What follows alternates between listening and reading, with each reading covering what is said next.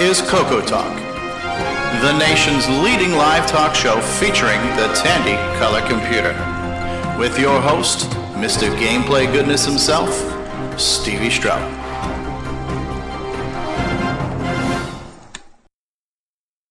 All right, so we're live, everybody. Welcome. Welcome to Coco Talk number, is it 16 now? It's hard to keep up with this. So, and Rick Adams, pleasure to have you back, sir. And, hello, can you hear me? Yeah, we can hear you. We can hear you. Oh, good. Hey, Rick. Yeah? Is your new laptop working well? We're working on it. 4 billion things to install. Yeah. Get it just how you like it. Going through that right now, too, on my PC.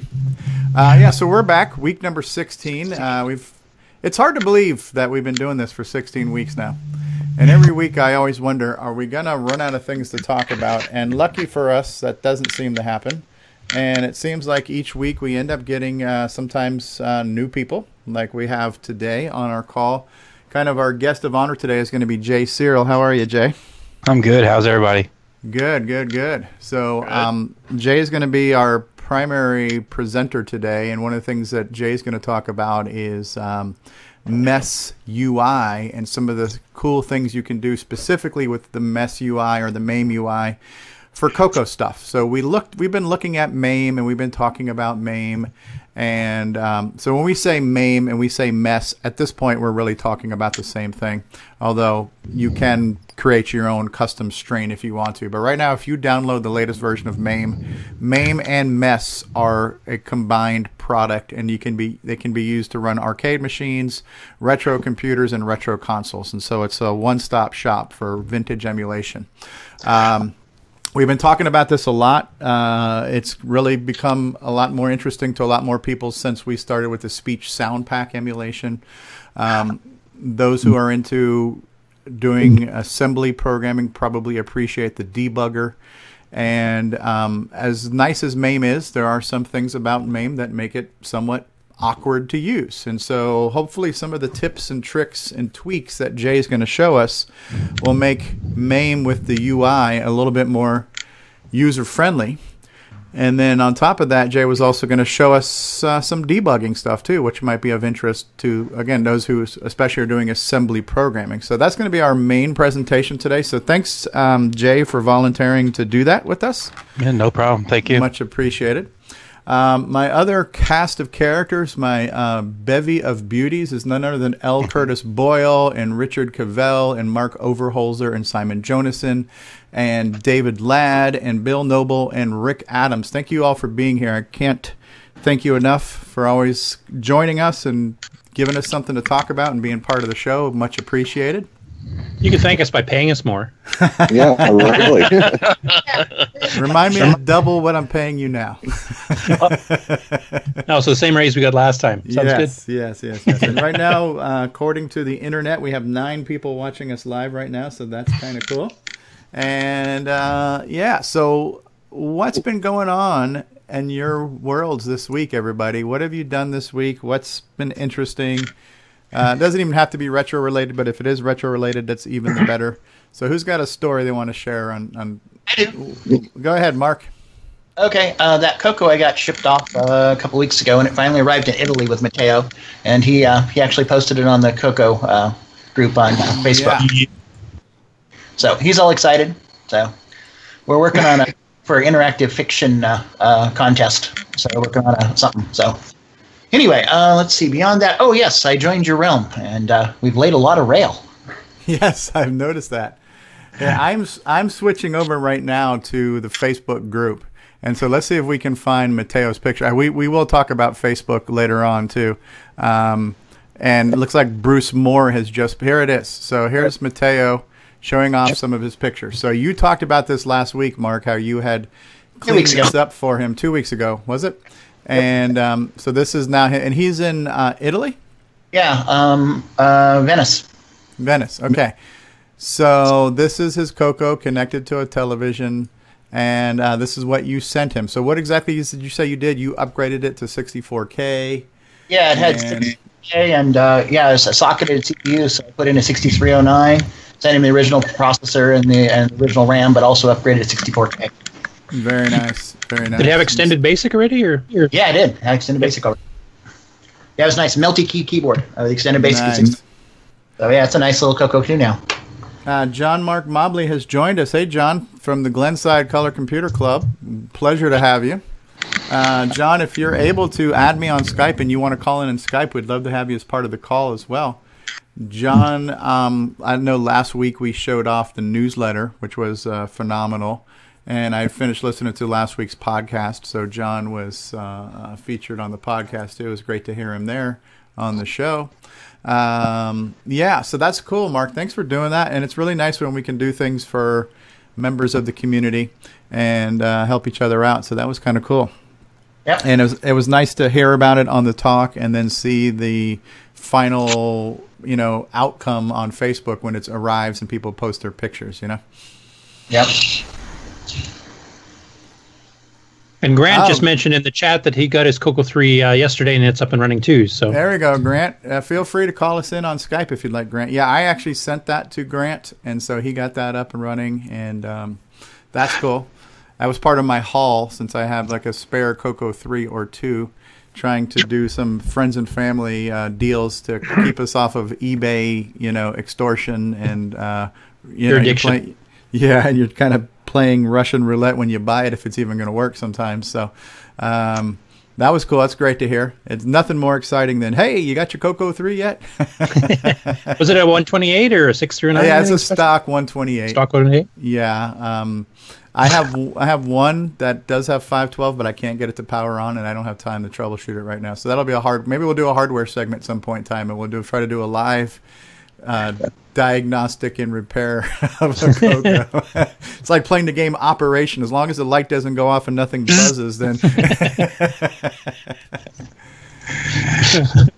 Anybody else have anything to share on what their week has been like in the real world or in the retro world? I've just been swamped with work. I'm in rush season now officially, so I killed off 5 jobs this weekend. I'm back up to 12 already for the weekend, so not a lot of Coco stuff going on. You're losing the. Sorry? You're losing the battle. Well, my work's seasonal. It's really busy for about 6 months a year in 2 chunks of about 3 months, and then it's not too bad at all the other 6 months, and this just happens to be I'm in the busy season, so. Right. I know Rick was on vacation. We got to see a lot of Rick's world traveling adventures on Facebook. Yep. It's the first time I'd seen any of that stuff. Yeah. Yellowstone and Mount Rushmore. Yep, never seen that before. Yeah. Cool. Yeah, and I was just down there myself just a couple of years ago, so it was kind of nice. You went in better time. I went in winter. Yeah. Well, and then I came back, and then I promptly killed my laptop, so I had to replace that. It's interesting, some of the offline discussions that we have when we're not doing a Coco Talk. The things we hear and see sometimes, and the death of the laptop saga as it unveiled. Nicole's watching us in the live chat. Hello, Nicole. How are you? Alan Zeiser is here. Hello, Alan. Alexander Wallace is here. Hi, Alexander. Hello, everybody who's watching us live. We appreciate you being here. Cool stuff. Yeah, so when we went to do, by the way, last week's show, I really enjoyed the Pac-Man transcode, seeing the game and hearing all about that. Trying to get ready for that show is when I discovered that my analog capture stuff wasn't working anymore. And somehow, I had recently reformatted my computer to Windows 10. And at some point in time, something went sideways, and none of my analog capture devices work. So I had to re-nuke my computer again. So I think I did that on Monday this week, and it's been a slow process getting all my software reinstalled and all your. It's a project to get a PC back to where it was. You can spend a while getting everything set up, and then when you got to start over, it's a project. Yep. Did you reinstall Windows 7?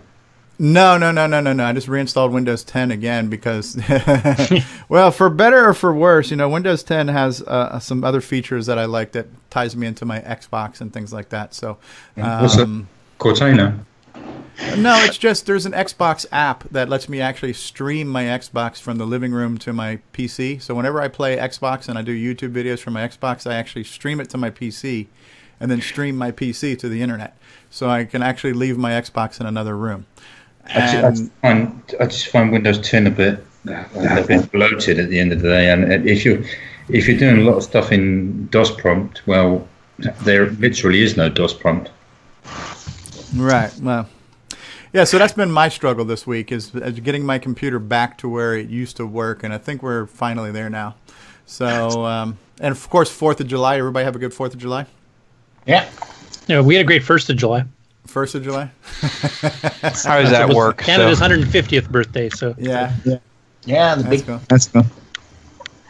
How we celebrate our rebellion and treason from the Happy Treason Day. I didn't see that on Facebook. Happy British Rebellion Day. So it's a great day. Ungrateful Yanks. No.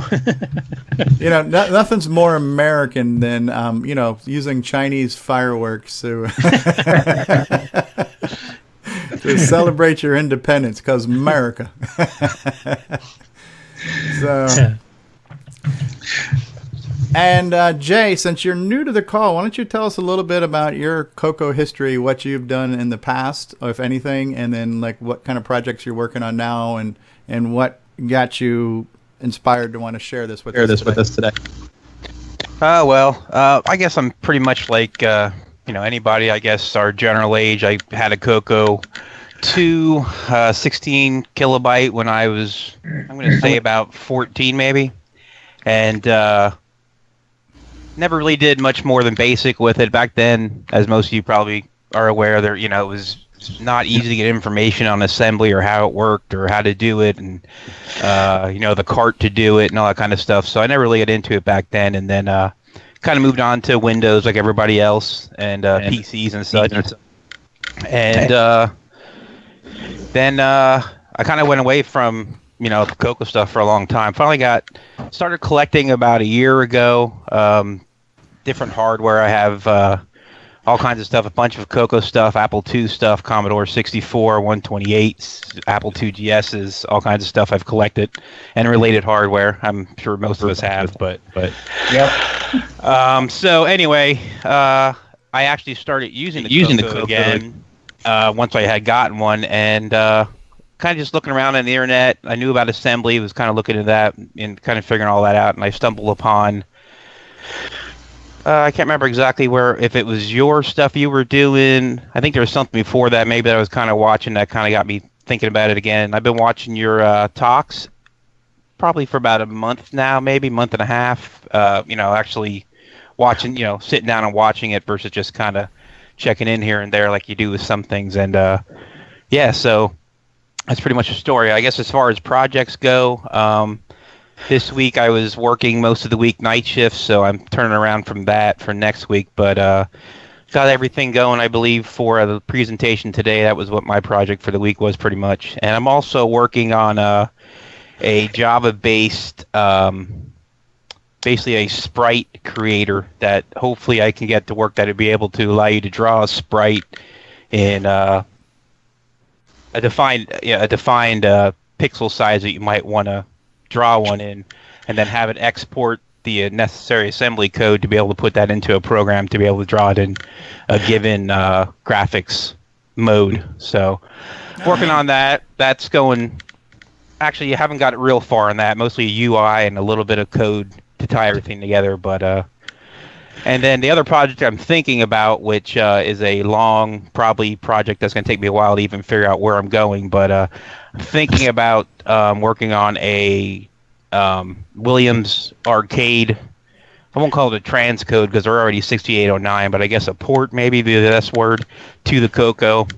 But like I said, that's something that's kind of a dream right now. I'm just thinking about it and trying to kind of get my head around what would even be required to do that. So neat. That's where I'm at the moment, though. Hello, this is Grant Leedy with Coco Talk. Got your Coco 3 yet? Hey, what's going on, everybody? It's me. It's Original Gamer Stevie Stroh. You know, gameplay goodness. To get your very own Gameplay Goodness DVDs featuring color computer games played by the Original Gamer Stevie Stroh, visit 8bit256.com and grab yourself a Coco Gaming DVD today. That's 8bit256.com for all of your gameplay goodness needs.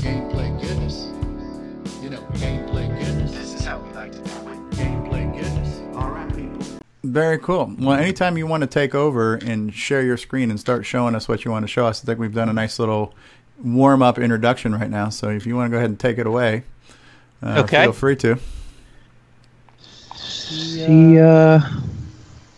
Figure out which one I want to share here. You guys, which one you guys get? Let's see. I think I got the wrong one. Hang on. I see the Windows flag of treason. Treason. That's an awfully ugly Mac logo. So, do you guys have a blank screen or a desktop? Yes, we have a blank. We have a blank screen right now. I have two monitors, and this thing is on the wrong virtual one. What's that? On the wrong virtual one. Yeah, I see that. Let's try that. How about that? There we go. We got lots of pretty icons. There we go. That's what I was looking for. So basically, what I thought I'd do is there we go.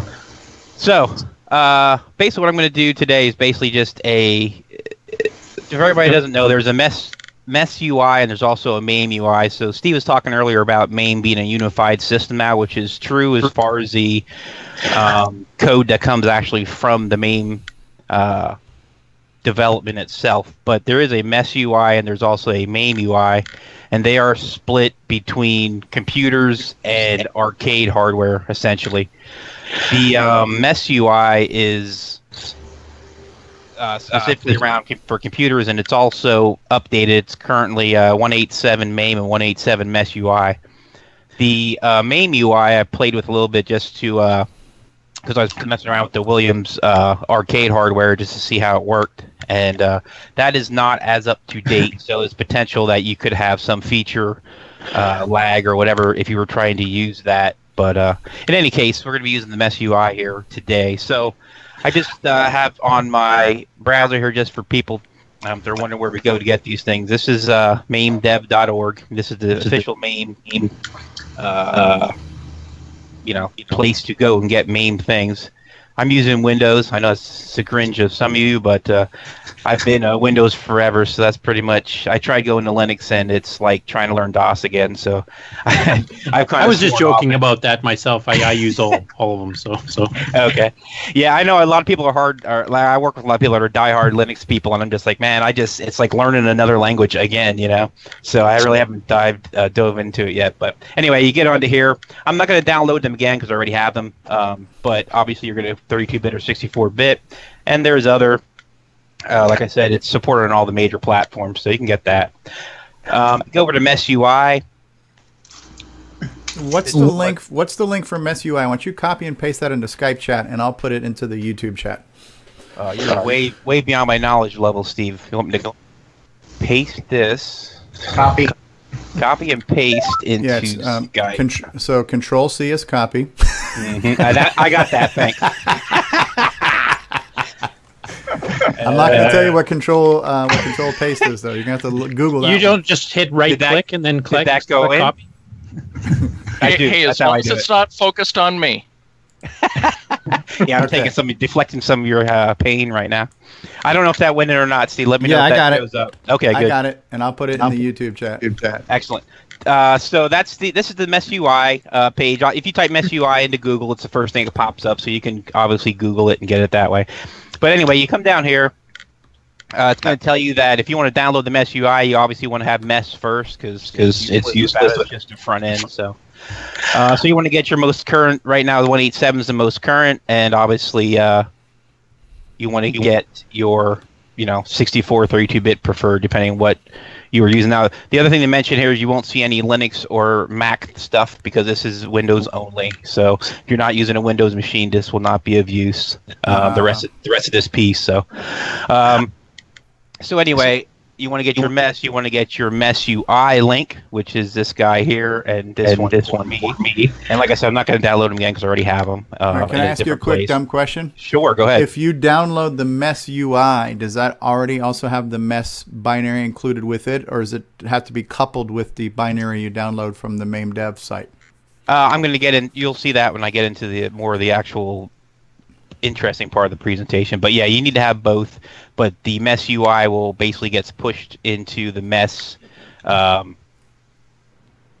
folder, if you want to call it that, and it works out of there. So, and it knows when you put it in there, it can find all the Mess stuff and knows where everything is. So it's pretty neat that way.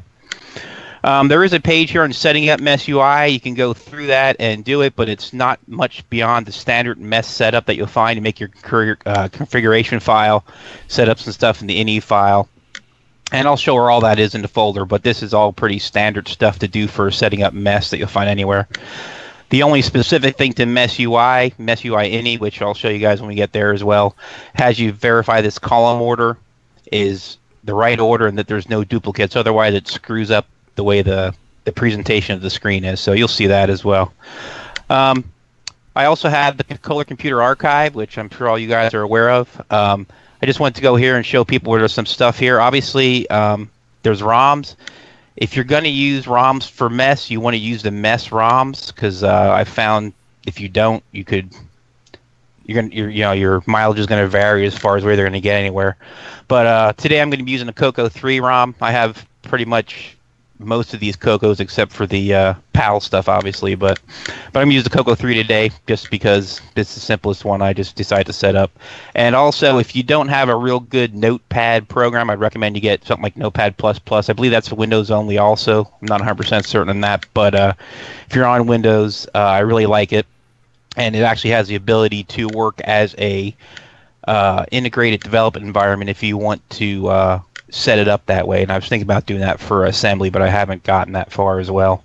Another little pipe dream. But anyway, so that's the basic places where everything is. Oh, I also went into the archive and I got Sockmaster's Donkey Kong, which I'll show later just so we can show I'm not blowing smoke that all this does actually work. So that's that. Like I said, if you do the MAME, it's a 7-zip file. It's going to be basically it's a self-extracting, so you don't even need a 7Z file extractor. It does its own thing. But when you do that, it's going to ask you for a location, and I always put most of my stuff in the desktop. It's just the way I've always been. So you'll get a MAME folder. When you go in there, you'll see that this is. We lost your screen share. Okay, stand by. Nick Marentis is joining us in chat. Join us on Skype too, Nick. Nick says, why do they call it Mess UI when it actually runs under MAME? Yeah, well, that's because if you read the history in there, not to get too belabored with it, but it's called Mess UI because it used to be when Mess and MAME were split, that was the UI for Mess, and then there was the MAME UI, was the UI for MAME. When they combined, basically, the Mess UI used to be part of Mess. Like if you downloaded Mess, you got the UI with it. Well, then when they decided to do their own, the UI that exists now for MAME that you can get into using Tab or whatever it is, I think, they split out the Mess UI project, and now that project's being managed separately from the main software. So that's why they're separated like that. Okay. So anyway, we get into here. You'll see this is the general. When you get MAME, you do that file unload. You're going to get this directory wherever you decide to put it. Then what you'll do is you'll go into Mess UI, and when you go into Mess UI, this is simply just a Mess UI 64exe. That is the only file in here. So it's not an install. It's not anything like that. It's just an actual file. So what you'll do is, like you'll see, if I can move this without turning you guys off again, put him down there. You'll see in here there's a Mess UI 64. That's the application. And it does everything from the application that it needs to do. So what I want to do, just so everybody can kind of see where this goes, I'm going to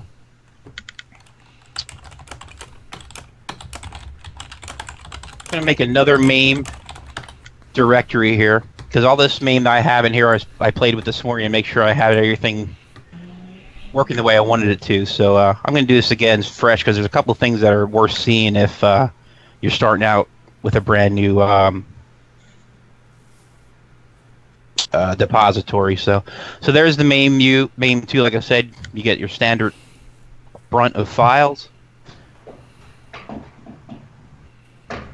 Get the mess UI, drag him out here, get him uncompress, and then you'll just open up here and put him inside of your MAME. Oh, I think you dragged it on top of a program. Just drag it into the white space. It should work.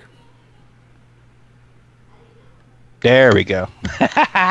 See, Steve, you are a genius. I knew this. All right, so Mess UI.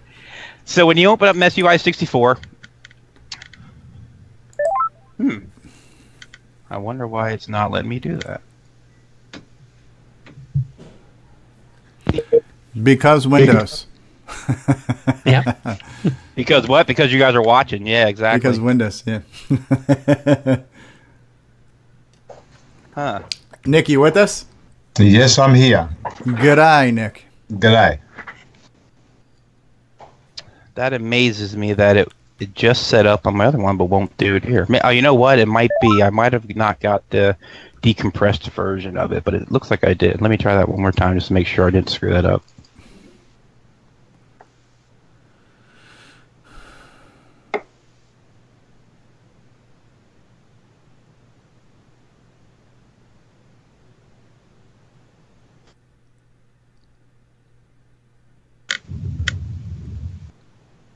So you're trying to extract. So the Mess UI executable is a separate file from MAME. So when you install MAME, you have to drag this into the same folder that MAME is in. That's right. And for whatever reason right now, it does not want to let me, cannot access. Yeah, I'm not sure why it's giving me that. Well, that's why I made up this other Yeah, go to the one that works. So this guy here, yeah, I don't know. I'm going to have to try to figure that out and get back to you guys why that's not working. That seems not right to me. Maybe, I don't know if it has something to do with the screen sharing we're doing, or that's the only thing that's really different between now and this morning. But in any case, let's see if it will open this one up. Yep. All right, so this is the main UI when you get into it, and basically you can see here you got your choice of pretty much every system that they have available. So what I want to show is a lot of people have issues with, like, or I've heard, read on the internet and stuff, like, how do you know what ROMs I need, what computer takes what ROMs, and how do I know what I got to get? So the easy way to figure that out, and with the computers it's a little bit more simpler than some of the game machines, but if you fire up one that doesn't have the ROMs you need, it tells you, as you can see right in the middle of the screen, exactly what ROMs you need, what they need to be called, and tells you where it tried to find them, which are the typical places that will look for that emulator. So if you're like, man, what do I need for my Coco 2 Enhanced? Well, if you fire up Coco 2 Enhanced in here, the 2B, you're going to end up, it's going to tell you exactly what you need for that to work. So when you get into the actual, this one here, I was going to show the actual ROM activation, but I can't do it. Well, I can do it, but not with the way that other one does it. It'll work for me. So in any case, if you go into your MAME folder, you'll see there's a ROMs subfolder. And if you open that up, this is where I put that Coco 3 zip doc that I downloaded from Color Computer Archive. You don't have to unzip it. You don't have to do anything with it. You just drop it into ROMs. Right. Let me interrupt you there real quick for just a second, Jay, because we had this conversation just a little bit before the call. I was talking to Richard, Cavell, and Simon, and I think some people are doing this differently. So I'm going to share. I'm not the expert here, but we have like a few people who are a little bit more knowledgeable here. All I've ever done is take the zip files, like you're showing here, Coco 3 zip, and then Coco 2 zip, and I got them from the same place. I got them from the Color Computer Archive. Yeah, now, some people have put files in here that are actually .rom files, like the Disk 11 ROM and the. Yeah, you can do that as well. It will do either way. But if you read the and if there's anybody that's more knowledgeable on this than I am, please chime in. But if you read the actual MAME documentation, it tells you that it recommends that you put it zipped into this ROM folder. They recommend doing it that way. So MAME would prefer your ROM folder to contain the zip file of the entire machine. Yeah, I don't know if I would say that the software really cares, but I think from a organization point of view, I think they're saying, hey, just leave it in a zip file. That way, it's all there. You don't have to worry about your files getting mixed up or moved or whatever. So, I don't think because like I said, if you go into here, you're gonna have all the files in there that you would expect, and you could copy and paste these out into ROMs, and it would still work. But okay, so it does read them if they're there. Correct. Okay, but I've never done it that way. So I've only done it this way, where I've had just a Coco 3 zip file. Right, yeah, and I think, like I said, I don't think the program itself cares. I think they just recommend doing it this way from an organization and cleanliness of your folders perspective. Okay. But It also helps if you want to have specific ROM sets, like if you want an extended BASIC 1.1 with a color BASIC 1.2. If it's all in the zip, you know what you're getting. Whereas if you have multiple versions, I don't know if it might get confused. Yes, absolutely. The other way. I've just done it the other way, But again. Yeah, so apparently there's not really a right or wrong way. The software will let it go. I only know the way that I have done. So it's nice to know that it's not a fluke or a custom thing that works different ways for different people. It's just the process we've chosen in the past. But it seems like the program will let us go either way. Yeah, it will. And when I started first playing with this, I was unzipping them and putting them into the ROMs folder because I didn't really know any better. And it does work. And I have always done that just because, Windows, you unzip everything. So, but then I had read the documentation a little bit, and I kind of, like I said, fell across that small piece of it where it says, hey, just put the zips in there, and it keeps everything, more tidy. So it does work both ways. Roger that. So anyways, you put your ROMs in here for, whatever you want, right, for the computer of choice. When you do that, in the main Mess UI, you'll see right now I don't have this red circle with the slash, which basically any of these that have that red circle with slash means the program doesn't know that you have the ROMs to run that. So like you saw when I pressed Color Computer 2 and tried to open it, it told me, hey, you don't have these ROMs, these are the ROMs you need, and then it bailed out. So basically, once you install new ROMs, Mess UI is like a post-processing sort of program, I guess is the best word. So it doesn't know anything until you refresh it, whether that is either through closing it or there's actually a view refresh. And when you see my green bar down the bottom, and it's looking through basically all the ROMs that I have and pairing them up with the appropriate emulator. And right now all I have is the Color Computer one, so that's the only one that really changed. But if I had more, you'd see these reds going away, just like this one is here. Right. Well, let me ask you another dumb question too. So on the left of this too, you usually have categories like working and available. If you just switched over from all ROMs to like working or available, would that give you the short list of what your system's configured for? It absolutely would. Yeah, and now as you can see, there's a lot of them here you actually get without any kind of real download. So, but yes, it will. This shows me basically everything that it sees I have anything for that it recognizes. So yeah, you can do that as well. What I've done in the past with MAME is I've taken all my Coco ones and I just favorited them. Is that a word? Favorited? Anyway, yeah, I clicked on the star. Let me simplify that, right? So I clicked on the little star, and then I went to favorites, and I just had my Cocos and favorites, so I didn't have. You're talking in the actual MAME UI. In the MAME UI, yeah. I know what you're talking about. I don't really worry about that because, like I said, I use this UI and it's simple enough. But you can, I believe, add your own folder and put ones in there. But I haven't actually bothered with that because it's easy enough for me to find what I'm looking for. Right. But so, anyways, you go into the we'll go into Color Computer 3. The first things you got to do, like I showed when I tried to open the Coco 2, you saw it open up full screen.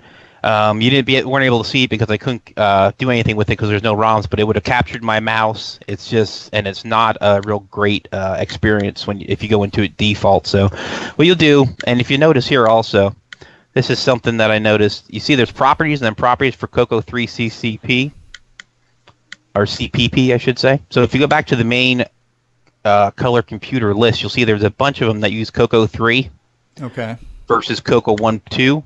So if you go into the properties for Coco 3, you're adjusting those properties for all the emulators that use the Coco3.cpp, which means, and it's like an avalanche. So if you do Coco3.cpp or CPP and set up properties there, and then you go into your specific color computer that uses that file and change properties, those properties for that specific computer will override the ones in the Coco3.cpp. So it's kind of like an avalanche of settings that you can go into there.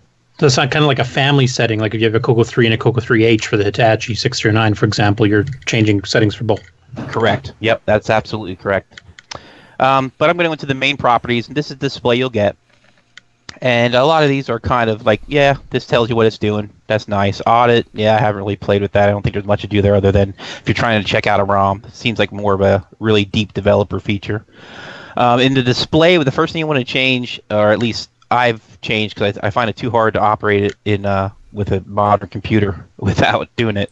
You want to uncheck this maximize because it will always be checked. Do me a favor. Hold that thought for 1 second. I'm seeing here that this is showing up very, very small on the screen. So I'm trying to see what I can do to try to zoom in on this real quick because we're looking at really tiny settings. See if I can make it any bigger. I don't think I can. No. I'm not sure that my software is going to let me go any bigger than my screen either. So, yeah. Okay, sorry. I tried to zoom in just a touch. Well, yeah, it's a very small dialog box here. Okay, yeah, it is. But anyways, there's a button right about here that says Start Out Maximize. You want to unclick that and tell it the one right above it says Run in Window, and that makes it much more useful in a modern Windling environment. So, there's an advanced, which there's really not much to play with on there. There's a screen tab, really not much to work with there. Sound, you can change your sampling rate if you want. I haven't really had the need for that. Get into configuration. This is where basically this will be different per emulator, but for the Coco 3, it gives you the options of different RAM. You got basically your 128, your 512, and there's a 2 megabyte and 8 megabyte option as well. I usually just leave that on 512. And then there's a miscellaneous, and this has some of the more important ones. There's sleep when possible box is checked by default. I haven't found any reason to uncheck that. There's another one that says skip system info. That's just another page that pops up when it starts up the emulator. I skip that because once you see it, it's really not terribly useful. And then underneath the BIOS box, and I know, like you said, it's going to be hard to see because of the display, but there's another one that's very important. It says show menu. You want to check that box. That gives you a menu in the window for the emulator to adjust a lot of these settings in the emulator when it's running. So that's useful as well. The last thing you want to work on changing, you go into controller mapping, and then this will basically let you map pretty much any device that is associated with the color computer. And there's a mouse device on the bottom. And that normally will be selected to mouse. You want to select that to none, and that will stop it from capturing your mouse in the window. Yeah, that's the problem I was having, and that's what Nick would always say. Multitasking is like I can't multitask with this because the mouse doesn't just move seamlessly outside of the window. Hi, this is Randy Kindig of the Floppy Days podcast. I just love me some Coco, and nobody covers it better than Steve Strobridge. You're listening to Coco Talk. Hey guys, Original Gamer Stevie Stroh here, and if you're listening to Coco Talk, chances are you're interested in the color computer. If you'd like to find out more about the color computer, then visit my Coco links page at imacoconut.com. There you will find communities, podcasts, YouTube channels, project sites, blog sites, hardware, software, buy, sell, trade, you name it. So for all things color computer, visit imacoconut.com. That's IMACoconut.com. And tell them the Original Gamer Stevie Stroh sent you. Right. So yeah. No, you have to fixes correct. That. Yeah. If you take mouse device to none, and that will basically have it not capture your mouse. So that's the basic. I won't say basic, but that's the roster of stuff you want to change to get it, a good environment in your emulator. So when you just fire this up. Let's see if I can get this a little bit bigger. Is that better for you guys? Yeah. Oh, So you'll see up top here I have a menu. That's the menu that it gave me when we checked the box for show a menu, which is useful. It lets you set up slots for your basically for your disk drives here. Lets you put media in all your different media spots that you can put in a Coco. Bunch of options. Most of them here have already been set up coming in here. The only thing that's really useful here, at least I like it, is I believe we get a partial keyboard emulation. It lets, if I'm not mistaken, well, maybe not. I might have that wrong. I already had it set up and didn't realize it was. Yeah, there is a setting that you can have it map your normal keyboard to. That's having that unchecked, I think. Or is it? No, I tried it both ways, and it doesn't seem to be giving me the desired effect either way. Maybe. Oh, here it is. Keyboard natural. Keyboard natural. There you go. Now you can type like a normal situation. Yep. And then this will basically give you your normal. Well, maybe. Yeah. Yeah. I have a hard time because I'm doing programming in BASIC right now, and I'm using MAME. Mm-hmm. And trying to remember where the certain keys are. This natural keyboard certainly comes in handy sometimes too. Type like a normal person. The purpose of the other keyboard is if you're trying to play like in the old Coco 1 and 2 games where the arrow keys are on opposite sides of the keyboard, and you're trying to do a PCL cram down, sometimes it's much harder to play the game. So it's kind of enabling that as an option when you're going to play a game. But for typing regular stuff, definitely switch to the... Now, it doesn't save that setting, though. You can set it to whichever one, if you set it to natural, next time you run the emulator, it's turned off. Yeah, you're correct, Nick, and I'm not sure why it does that. I noticed the same thing. I think, and maybe Curtis is better since he knows a little bit more about the command line stuff on this. I don't know if there's a command line option to set it to natural when if you started from a command line.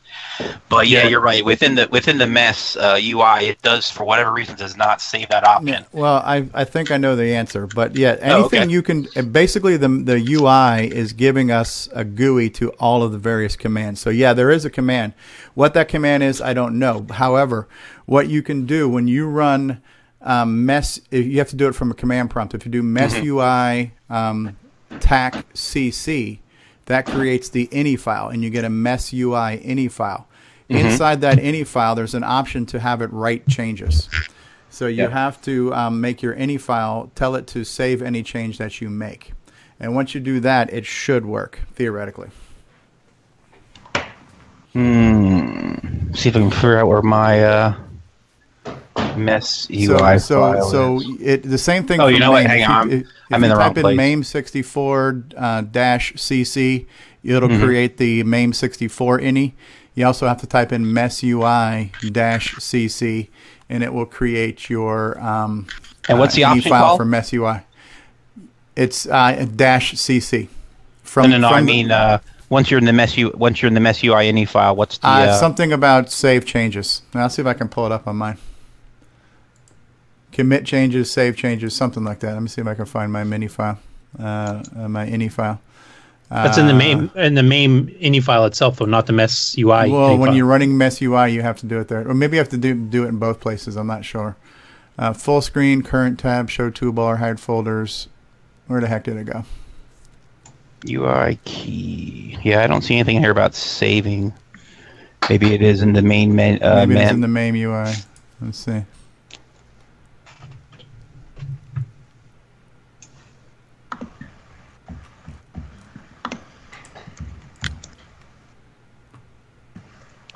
This is stuff that I just learned recently when Tim was showing us stuff, I just saw an autosave. Is that it? No. I saw autosave. I don't know if that's what you're talking about, though, Steve. Write config 1. So it's core configuration option. So it's mess.ini. Write config. I have write config turned on, and is that what you're talking about, the write config at the top? I think so, yeah, write config. Yeah, it doesn't. It's still not. It does write a lot of it, but for whatever reason does not save that particular item, and I'm not sure why. Okay, write config is what it seems to be. Yeah. Well, then but yes. So anything you're doing in that GUI is it's just passing off the command line option for it. So the question is going to be, what's the command line to have it automatically launch with that feature? Right, and I've been looking for it because I want to put it in my command line that I actually use outside of this, and I haven't been able to find it yet. So if anybody knows, let me know. Okay. But I haven't found it. just a side note, because I have been using MAME with Nitrous 9 a lot. There are some features with the natural keyboard layout that do not work. So like if you want shift, left, right, up, down arrows to do some of the special things with Shell Plus, the natural keyboard can't translate the arrow keys correctly. Okay. So basically, if you need some of the, arrow keys, you're going to have to switch off the natural to use the arrow keys correctly. Go back to the standard keyboard. Yeah. Okay. Yeah. So they're, if you're typing, the natural's great for that. But if you need, the shift or control arrow keys, you're going to have to turn it off. Gotcha. Right. Same thing with copying and pasting. If you want to copy and paste through the UI into the Coco, it won't work when you're on natural. You have to be in emulated. All right, excellent. Yeah, I knew somebody would probably have played with that. When Nick said that, I'm like, yeah, I recognize that as well. For whatever reason, it won't. Maybe it doesn't save it because of what. It's a very machine specific feature. It's not really a global emulation setting, too. Right. So I think that was the breadth I want to show here. There's one other thing. If you notice over here, you got a media view. I don't know if that's showing up too well over there, but there's a media view. This basically lets you select any type of media that you want to put in, whether if you have a cassette file you want to attach to your Coco. There's floppy disk files that you can attach to the Coco. This will make it available based on every time you start up that emulator, it's going to be in whichever floppy drive you attach it to. What you can also do is you can go in to one that I skipped earlier purposefully. There's a software tab here, which I know is hard for you guys to see, but basically there's a insert button. If you hit insert, it's going to allow you to pick a directory, just your normal directory picker, where you want it to look for software for the Coco. And I had that already set up under in my main folder. Oh, let me get rid of that. And I know you guys can't read this, but it says MAME/Coco software is where I have it directed to. And what that does for you, which is nice, if you go to software files now, it actually will, whatever you have in there that it can read and open, it will list in this box. So right now I have a Coco disk in there, which is something I have set up for the other part. But as you can see, this is the Sockmasters Donkey Kong, and we'll fire that up just so you guys can see this actually does work. So as soon as you launch that software link, it basically mounts the floppy and launches the emulator. Correct. Now the thing to remember is, if you use that window off to the side, which is kind of a nice feature in my opinion, that window off to the side, you use it out of there, it's a once and done. Now if I close out this window and I restart my Color Computer emulator, I will not have this disk again, because it's only, you have to select it per instance, I guess would be the best word to use. Whereas if you use the actual floppy media slot, it will always be in that slot unless you change it. Yeah, and the floppy media slot's probably not as useful for floppy images unless you're doing development on a certain project or something. But the hard drive one is kind of handy if you're, say, running Nitrous 9 all the time. Yeah, right. Who does that? And thus it begins. And so there, so there you go. You can see that it actually does run software. So, and it does a pretty good job. This takes a while to load up. Obviously, because I guess it does a bunch of decompression in the background, but so that's that. So that was the first part of what I was going to talk about. And Steve, I have some more if you want to continue on. Yeah, it's up to you. Why don't we do this? Let me see if I can do something here on my screen now where I can possibly make it a little bit bigger. Okay. So give me just a second. It's coming out fine on mine. Is it? But I just can you read the text and whatever? Yeah, every menu's clear. I was just a little concerned of the size of the window. I mean, yeah, it depends on the size of the screen you're watching on Skype right now, I think. Yeah, I'm watching on a 24-inch monitor, and so I have the Skype window about 3/4 the size, and so the Donkey Kong window is actually pretty big. All right, let me just do this. I'm going to try to run MessUI on my computer, and I'm just going to try to re-summarize everything you just said here. Okay. Just to make sure that I understand it too, for my own benefit. What the hell's going on with my frickin' screen right now? Hold on. Christ, I hate computers. All right, let's try this again. Let's close and reopen. All right, we're going to go in here to Coco MAME. I'm going to go to Mess UI 64. Here we go. Let me switch my thing here to show. Yeah, see, I've actually brought it up on my screen, and it's pretty clear as well. I mean, I'm using a 23-inch, and I don't have any issues seeing it. So. Yeah, it might be a problem for somebody trying to watch it on their phone. Yeah, well, I don't think it's designed for that purpose. Yeah, I'm not sure if mine's going to look any much more better than yours, but let me just try it real quick. So right now, like I have under my color computer category, I have Color Computer 3 NTSC. I have Color Computer 3 NTSC with the 6309. Yeah. Right? Hey, Johnny Moe is here. So if I do so right now this is showing me the computer in the main Mess Super GUI launcher. There's a couple more columns over here to the right. One of them has got 3 tabs, which my freaking camera is now blocking. And so the tabs are software files, media view, and software items. In the media view tab, we can do things like preload a cassette, preload a cartridge, and then mount up to 4 different floppies. And currently right now, mine still remembers the Pac-Man floppy I ran from last weekend.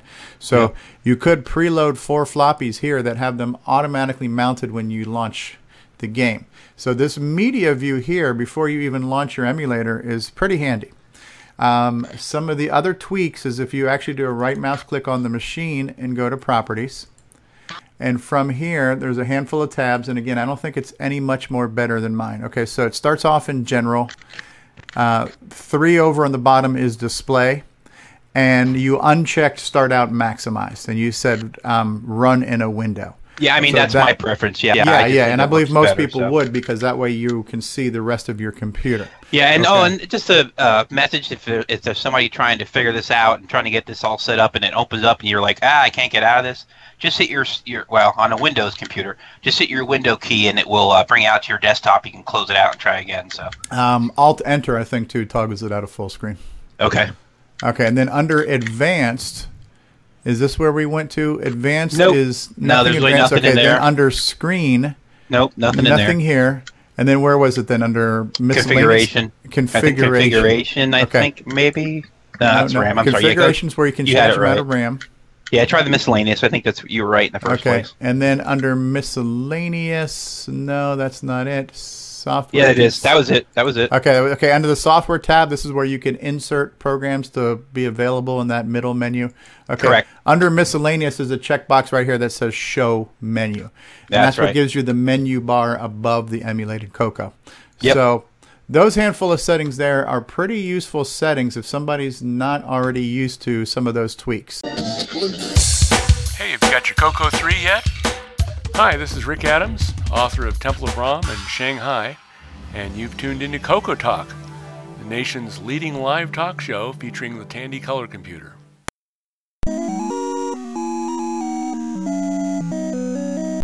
Hey guys, Stevie Stroh here. And if you're a fan of vintage computing and retro gaming, you're going to love our retro swag shop at 8bit256.com, featuring hand-drawn custom designs and pixel art by Instagram artist Joel M. Adams. We've got the brand new official Coco Talk t-shirt, I'm a Coconut t-shirt, and all kinds of other cool video game and arcade-related artwork. Check out 8bit256.com for all your retro swag needs today.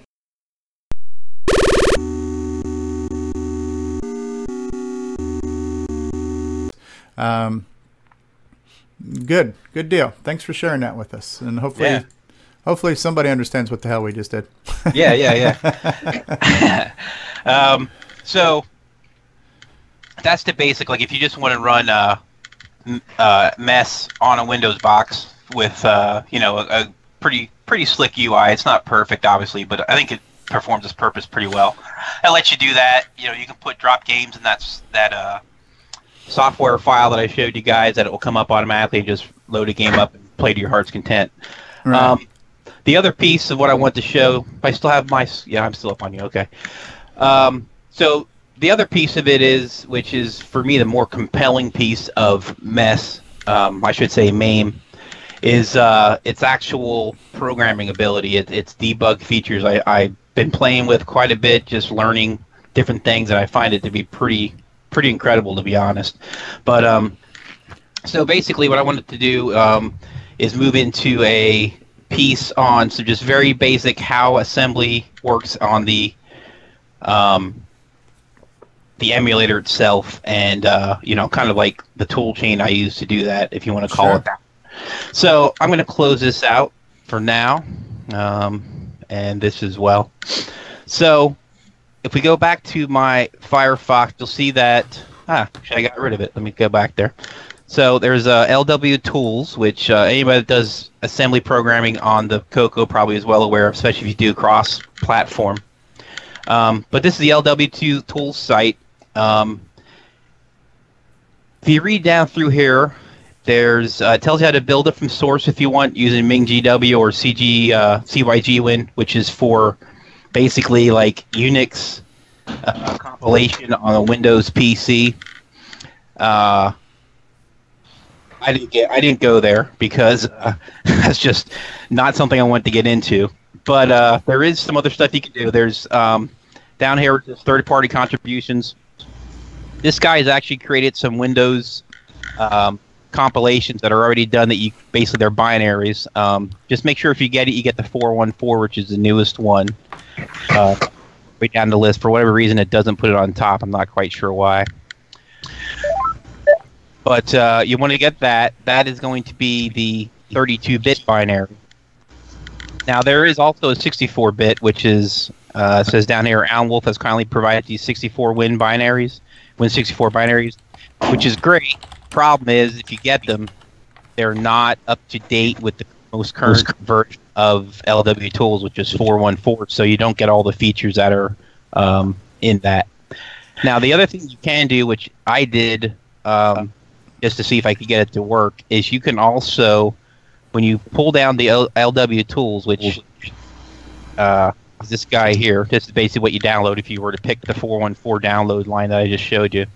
You go into the Win folder here, and it actually gives you projects that you can go into Microsoft Visual Studio, open that up, and then import the files from here, which are all the C document files, and actually recompile it on your machine, which is what I did. I did it both ways just to see if there's any difference, and as far as I can tell, the 32 binaries work fine to get the most recent features, but I'm just kind of a quack like that, so I want to see if I get it to compile, and it does compile.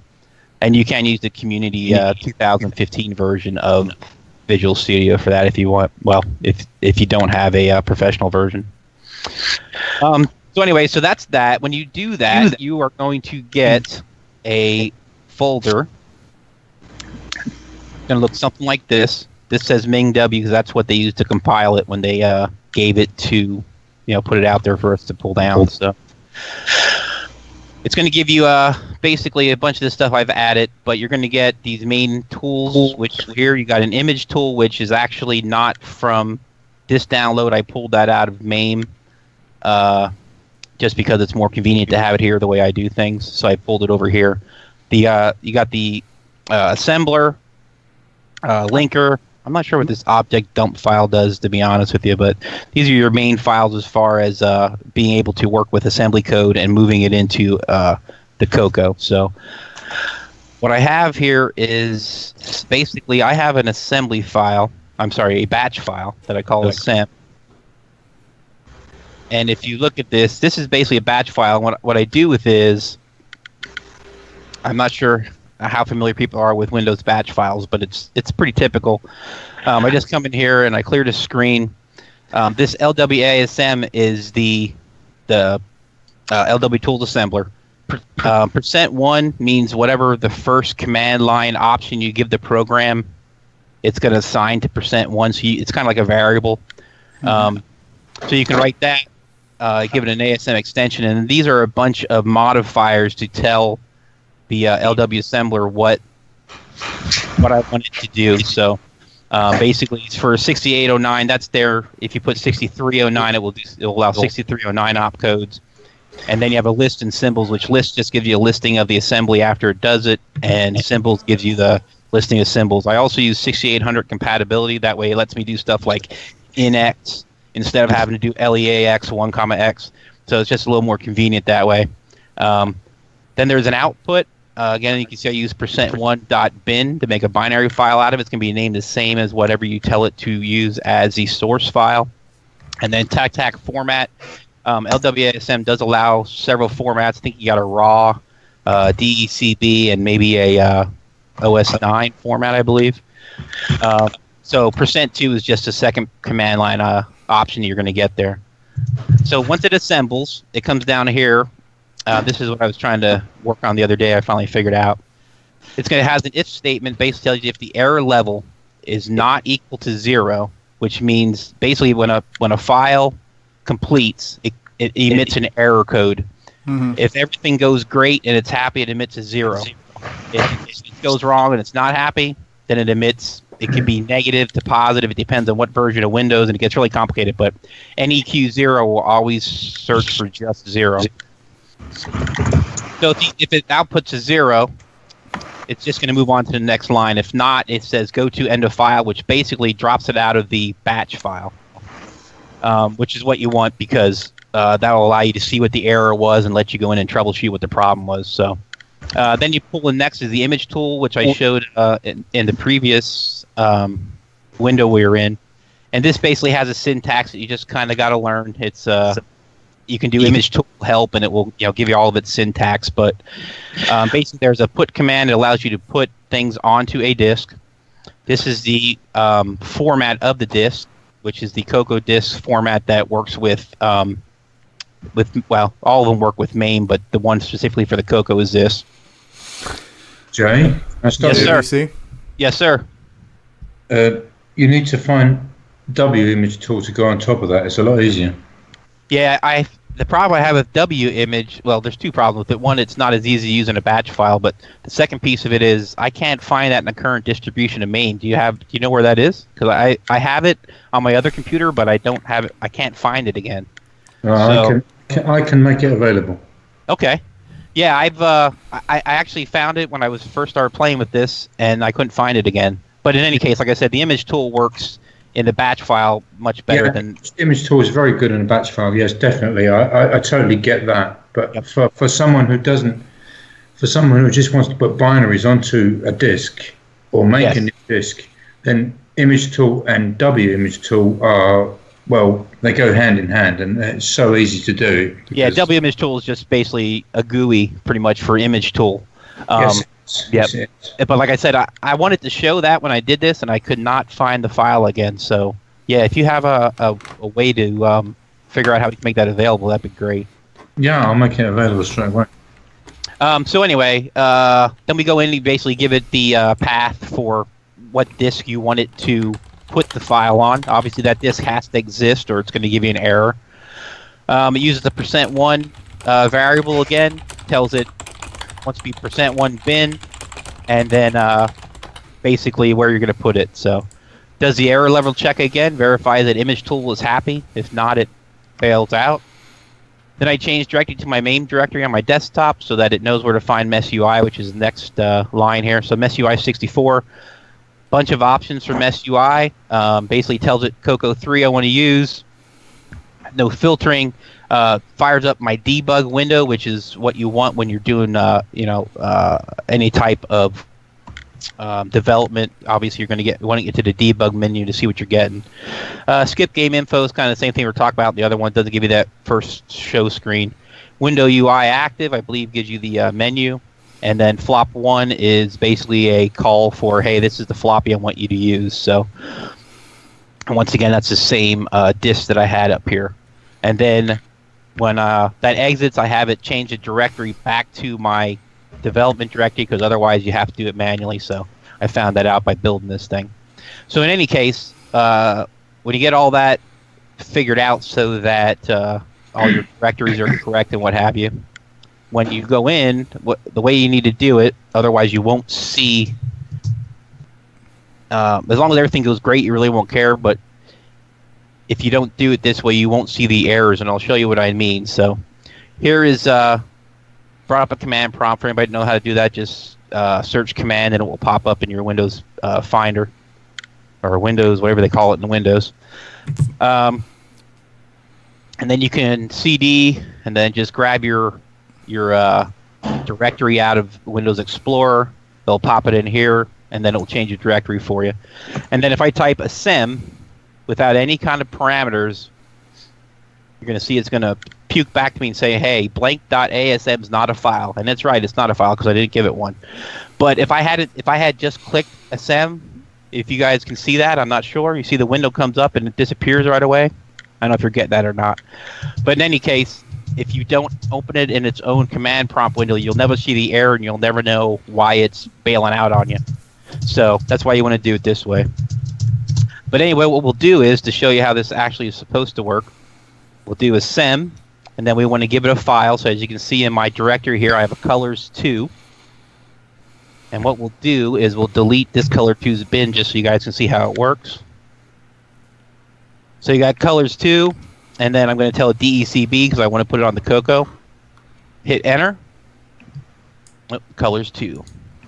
Very good at checking your errors if never did batch files before. Colors2 DECB. So as you can see, I'll go back and show you what the window showed, but basically it went through my batch file. It's fired up Color Computer now in MESS, and it's giving me my debug menu to show us, basically this is where the first character or the first memory location where the debugger kicks in for the Coco. So if I hit F5, it will continue on, and we'll get the typical window, and it will do its thing. But I want to go back just to show everybody what this file gives you when you do the compilation. This is your listing. This basically tells you what it saw as a listing, and then over here on this side, it's showing you. Since I told it, you know what, actually, I don't think I showed you guys that yet. Or maybe not very long. Let me open this up. So this is the... Come on, you.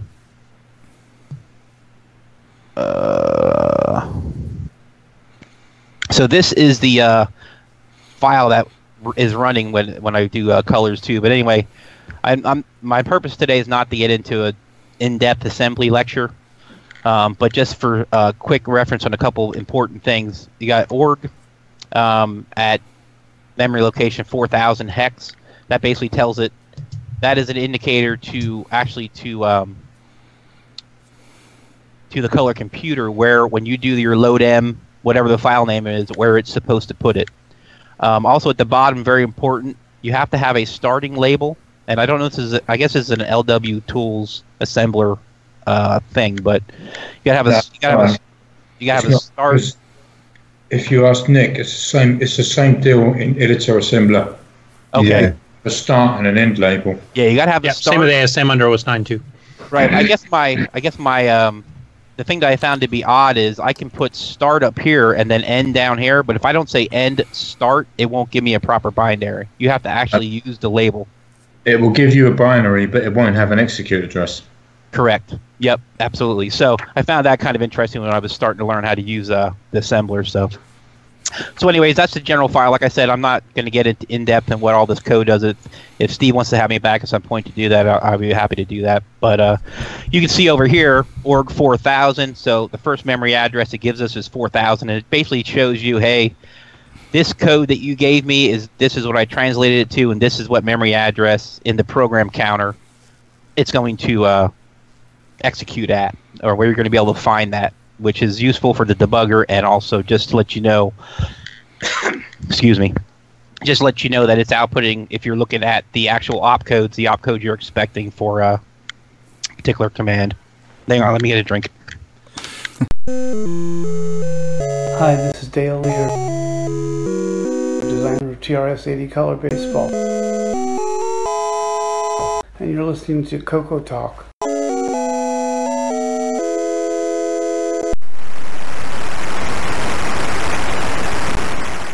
Hey guys, Original Gamer Stevie Stroh here, and when you're done with Coco Talk, if you gotta have more cowbell, then head on over to my YouTube channel for your share of gameplay goodness. There you will find over 1,300 family-friendly gameplay videos. Everything from the old school to the next gen, and over 200 color computer gameplay videos, as well as interviews and replays of Coco Talk. So if you need your share of gameplay goodness, then check out the Original Gamer Stevie Stroh on YouTube at youtube.com/OG Stevie Stroh.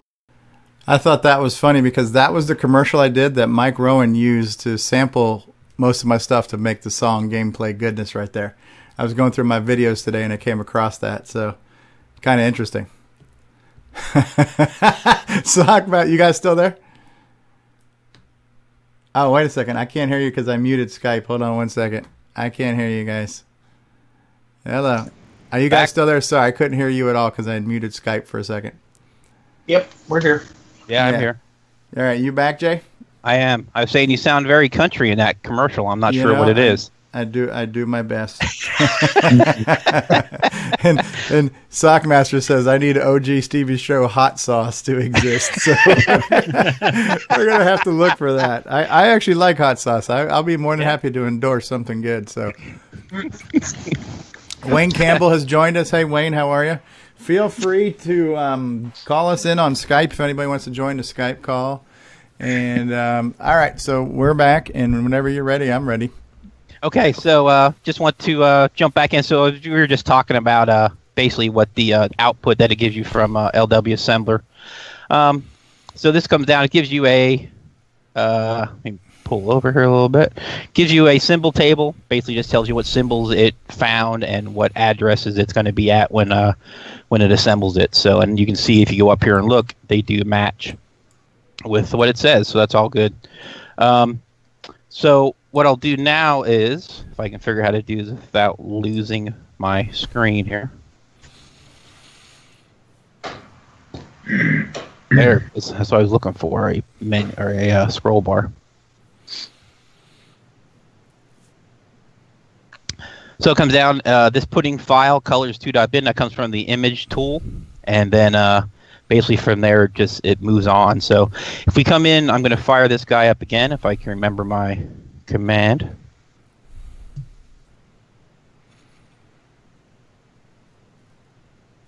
Yeah, I don't need to give it that.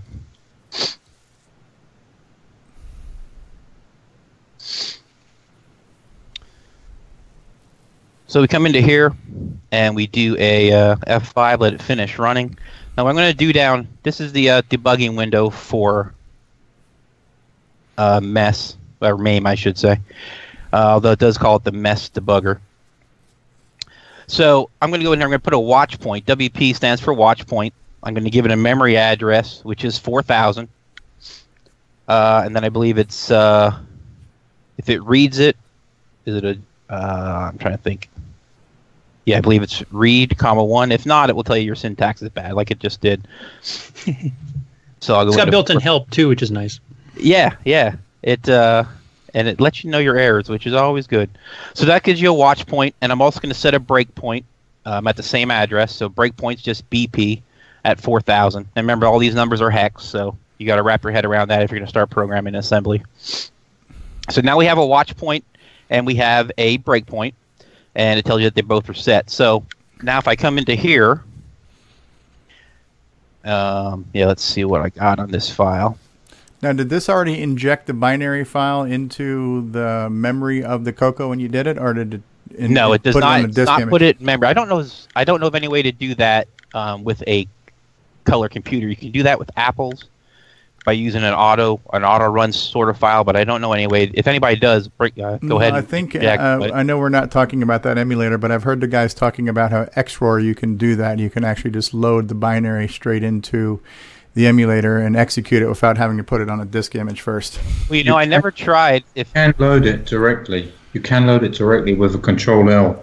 Yeah, that's on XROAR, but that's okay. I was just curious if this was injecting, because I was trying to like disassemble your batch file, and it looks like you're telling it to read an assembly file, output to a bin file, and then the next line looks like it's then loading up MAME, but you're also basically injecting that bin file into a disk image before you load MAME? Is that what you did? Correct. Okay. Yeah, with the image tool program, yeah. With the image tool program, okay. So now, I don't know. I haven't tried yet. Now you bring that up, that's an interesting thought. I don't know if you can put a bin, like a .bin file into MessUI in the software tab that we looked at earlier.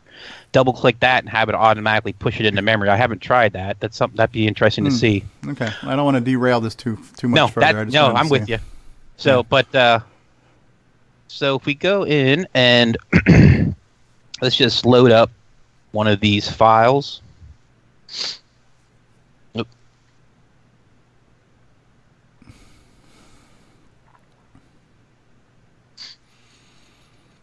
So now you can see stopped at watch point 1, reading byte from 4000 at D006. So D006 is up here. So it's telling me that when the computer executed that command in that memory spot, it was trying to get information from 4000 and it stopped. And that's in the disk ROM, so that's part of the disk read. Yep. Team. So as you can see, everything's pretty much halted. So what I'll do is I'll go with, I think I want to show here. Yeah. Let's go with F5.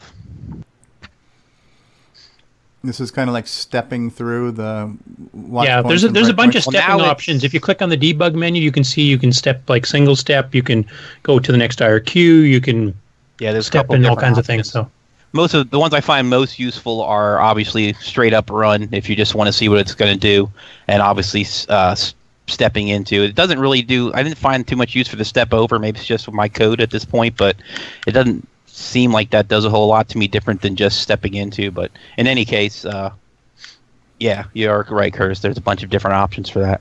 if I remember, Curtis is always right. Or something like that. Like it runs a whole subroutine without doing every single line or something like that. I think that's what it does. Subroutine and then come right back. So. Okay. You know, go through the entire routine, especially if it's in a loop, hitting F11.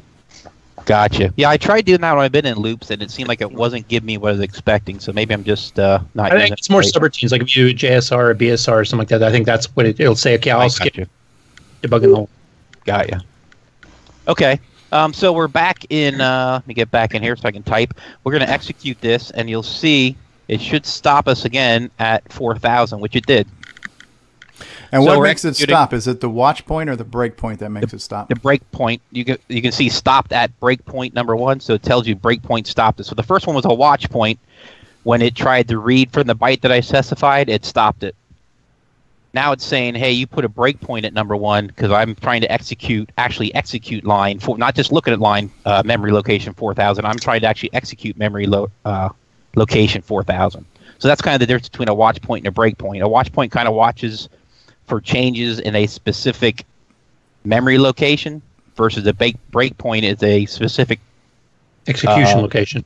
Correct, a specific position in your program that's being executed. So, and what's the purpose of doing this? Is this like forcing you to pause your program at a certain point to? Yes. Yeah. I'm trying to think of a context because I don't write in assembly. I'm trying to understand a context when this is beneficial. Breakpoint would be good for, let's say you're running through your assembly program. You're like, yeah, I know all this works up to 5,000 hex, but somewhere around 5,000 hex, I'm getting an issue. So you breakpoint it at 5,000 hex, and you can start single stepping through. Watch your registers change, and your flags change, and make sure that you're getting the response you're expecting for some part of a program that's potentially not working correctly. So that's kind of the use of breakpoints. Okay. And then watch points are useful for if say you're going to have, especially if you're trying to transcode something. You're like, man, I wonder when it's writing to this memory, or I wonder, what's happening when it writes this memory. So you give it a watch point so that when it hits that memory, it will tell you where it's at in its program. You can say, okay, this part of the program's talking to this piece of memory, why? And you can kind of start digging into why it's accessing that specific spot. So that's my. I should also mention too that you can have multiple ones of each. Like if you have several parts of your program, you're not sure where the program's going snaky on you. You can set watch points and break points to multiple locations, and it'll stop as soon as it hits any one of them, and it'll tell you which one of the ones you specified. So if you set up 3, and the second one triggers it, it'll say you hit breakpoint 2. Yep. And if you, for whatever reason, you forget, you're like, man, I wonder maybe you have a bunch of breakpoints. There is a breakpoint window you can bring up. It will tell you what your breakpoints are that are currently in play, pretty much. Okay. But as you can see, the thing I really want to show, which is kind of cool to watch, I want to do with a different program though. So let me see where I put that. Let me get out of here. Well, that's what color looks like if you let it run. This is a very simple program. It's just a demonstration. It's basically P mode 4, and what it does is it starts with color set 1, which is your black and green, changes the whole color, goes to your color set 2, which is your buff and black, and basically it's just cycling through those. Now, bear in mind that I have a 64K's worth of delay between each screen, or otherwise you won't even be able to see it do anything. It's just a blur. It's part of the demonstration I want to show as far as the speed difference, but I can show that better with a different program. So let me go there. Hi, I'm John Linville. And I'm Neil Blanchard. And we are the Cocoa Crew. We are here at the last day of Cocoa Fest. It's been crazy. We are exhausted. It's been a great weekend, one of the best Cocoa Fests I can remember. I wish you could have been here. And all you have to do is make the decision and come next year. Always come next year. Yeah. But in the meantime, listen every month to the Cocoa Crew podcast. Thank you for listening. Thanks.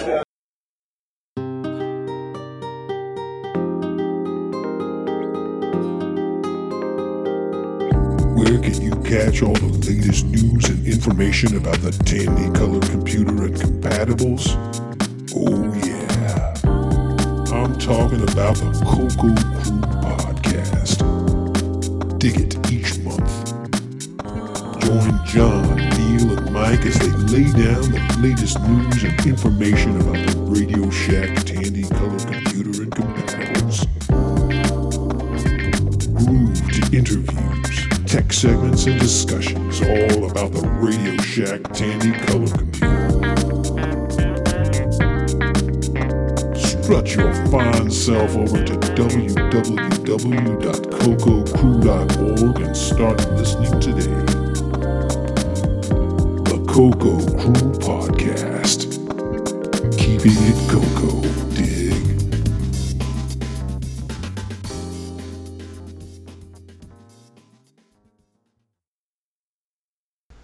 Let's get out of that and that. Are you going to try to tell us that assembly's faster than BASIC? Oh, yeah. Well, technically BASIC is the same speed. The problem is BASIC has to do all of its decoding of your lines and everything. Yeah, I mean, it's doing everything at the same speed. It's just taking all that extra time trying to figure out what it needs to do first. So. In BASIC, the hard part is all done when it runs. In Assembler, all the hard part's done up front before it runs. Yeah, very good. That's a very good way of putting it, yes. I didn't want that one. Okay, I want to go into this guy, which is the one I set up for this, I believe. Although I need a debugger. Minus debug. This is how you start the debugger. If anybody wants to do it from the UI, you can do it. You go to debug, activate integrated debugger, check that box, and it will start up every time. And I do mean every time. So if you don't want it, you got to turn it back off. Yeah. So as you'll see now, my debug window will pop up, and over here she is. So now, let me get this disk loaded up. I believe, if I'm not mistaken, I know what the program's called, so I should just be able to pull it right up. I'll just make a quick mention while you're doing that too. There's disassembly windows. You can have multiple ones if you want to see different chunks of your code at the same time. You can make separate windows for each. There's memory dumps. You can do the same thing. Like if you have some variables in one part and maybe the screen, you can at the screen memory location, you can set up different ones there to see if it's starting to write to those. Even without watch points, you can kind of monitor what things are going on. And that's kind of what I'm going to show. Very basic of here in a little bit, just to show you how that works. But so we got load M letters. And what this program does, basically, it takes the text screen, which is from 400 hex to 5FF hex, and it basically encodes this entire screen into that piece of memory. And I know somebody out there telling me, no, Jay, I don't believe you. Well, I'm going to show you that it's true. So if we go into here, you believe me? I believe you.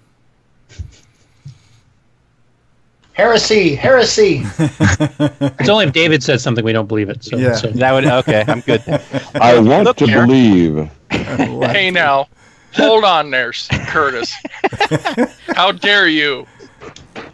So if you look, if I can get my cursor to work here. So here's 5FF and 400 hex.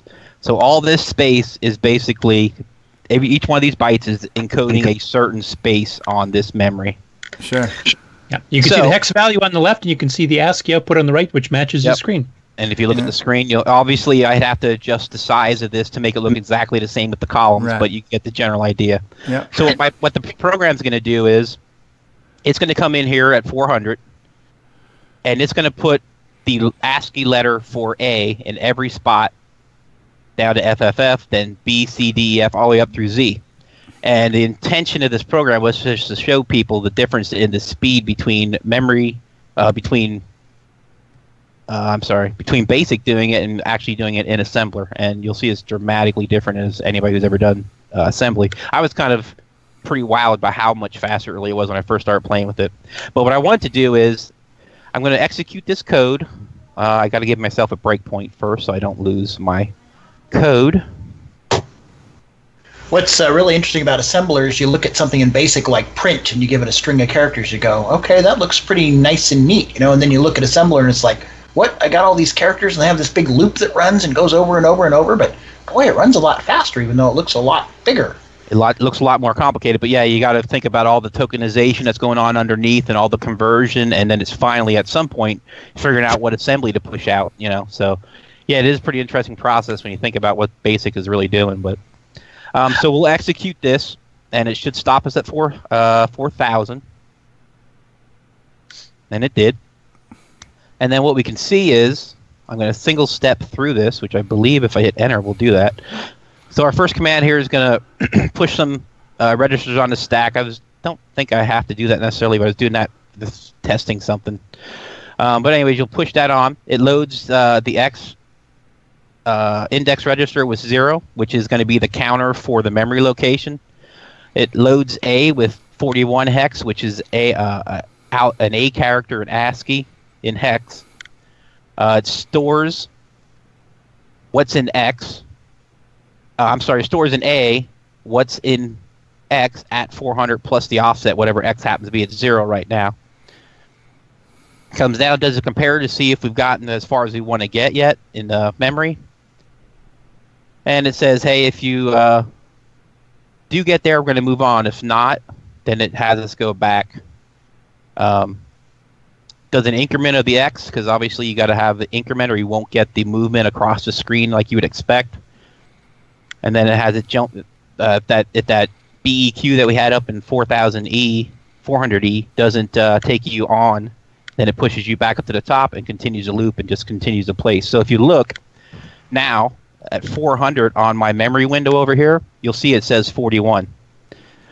Now the video hasn't updated yet because it's the way the debugger works, but in fact you can see in memory it has updated. So if I continue, that's based on your beam X, beam Y, by the way, because that's simulating the raster gun going across your monitor, and you wouldn't actually see it until the 60 hertz refresh when it actually goes to redraw. So that's why I'm not seeing it. I think if I went in here and told it, I don't want to do it just because I'm showing code, but I think if I told it to run to the next is it next V blank? Yeah, V blank. I think I would get that, but I don't want to do that right now just because of what I'm demonstrating. But you can see as I'm stepping through here, it's continuing to go through this loop, and if you watch, my memory is filling up with 41s as you go across to 400. Yeah, and it's just cycling its way through, making everything an A, which is really cool to me to watch it do it in memory just because of what I understand what the assembly is doing. But I know everybody else is probably like, all right, what does that really do? So what it really does, if I close out the debugger and watch, because it is really quick, that's what it does. It's already on Z. Yeah, we couldn't even see it go through the alphabet. So let me clear the screen here, and I'll run it again just so everybody can see how fast that really is. Oop, I gotta tell it to continue on here. That's pretty much it. Like what, a second, maybe second and a half. Yeah. So now if you look the at screen with sequentially through every letter of the alphabet up to Z. That's right. Yeah. So now if you look in here, now I have another program that I can load up, also called Letters, but it's a basic program. Assuming that I have it on this disk, which I hope I do. Now, are you still using? Are you poking at this point, and not using the basic print command? Well, I'm going to show you right now. So I am using a poke. So my understanding is that's the fastest way to do memory transfers in BASIC. If that's not correct, somebody correct me. Using hex and pokes, right? Is that the fastest way to go about? Because using a print would be slower, right? Right. You can also print would be faster if you made a whole bunch of A's as one print statement. But okay. That's kind of cheating because you're trying to compare apples to apples here. Right. And I think you could even speed it up a little bit by changing the 65 decimal to the 41 and H41 too. I think BASIC hex loops are a little bit faster. Well, let's try that and see if I don't think it's going to significantly change what we got here, but what the heck? That is assuming I can figure out what key is on this keyboard for that. So this would be and hex. Oh boy, this is going to get ugly, guys. So I don't have my other figuring out where the. Never mind. We're going to leave it the way it is. The demonstration will still be valid. The and sign still is Shift 6 on the Coco. Shift 6. Shift 6. I went back. Yeah. I'm not gonna bloody that up anymore. Yeah, all right. So if we run this, we'll see the dramatic difference in speed. Essentially doing the same thing between what assembly was doing. That's one screen. That's another screen. Yeah, we can see it letter by letter, whereas before it was already on Z by the time we were eyes. Mm-hmm. Yeah. So that was just a demonstration I came up with showing, kind of demonstrating the same thing, but with the speed difference you're going to see based on, not having to interpret everything. So I think that was pretty much as I wanted to cover today, unless you guys have any questions or comments beyond that. I would mention, like we were talking about the fact that your original machine language run is running so fast that you don't even see it updating the screen because it's waiting for the refresh. On the debug window, there's that beam Y, beam X, and that shows where your raster gun is. X is across on the current line, and Y is so many lines down. So you could actually single step through it and actually figure out, okay, it's on line 91, 92, 93, and once it gets to the bottom, then you can actually see when the refresh is going to happen. So you can actually kind of figure out, how fast is my routine working? How many refreshes of the screen have I actually done before the screen itself actually gets updated every 1/60th of a second? Gotcha. That's That makes a lot of sense. In your assembly file, you can actually count it. If you you listed to the DOS prompt. You listed your file to the DOS prompt. Right. If you actually used a greater than sign and piped that into a file, like a list file, and you put an option 6809 option CD into the start of your assembly code, you could get the cycle counts for, and you could say, okay, how many iterations am I doing? How many cycles am I taking? I think, sorry, I didn't mean to interrupt you, Nick. I think if Simon. Oh, Simon, sorry. Sounded like Nick. They're all foreigners. If you, I can barely do southern dialect, let alone other ones. So. I want to confuse you, eh? Boy, Daddy, behave yourself. Let me. I thought that the output from this does give us that. Let me see if I'm wrong about that or not. But I thought that it would do that. So let me try this quick and see if it gives me what I'm thinking or not.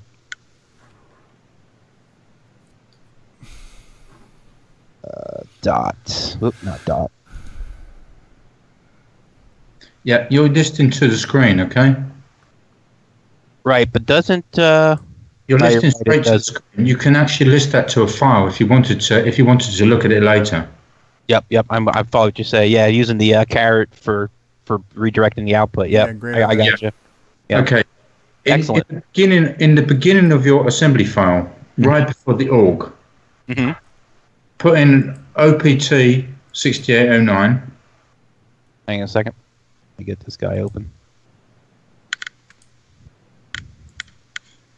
Just OPT 6809, which defaults to the 6809 processor, and then underneath it, an OPT CD, which is cycle counts. Okay. So if you have a look at that, if you assemble that, you'll see cycle counts in square parentheses. You should do.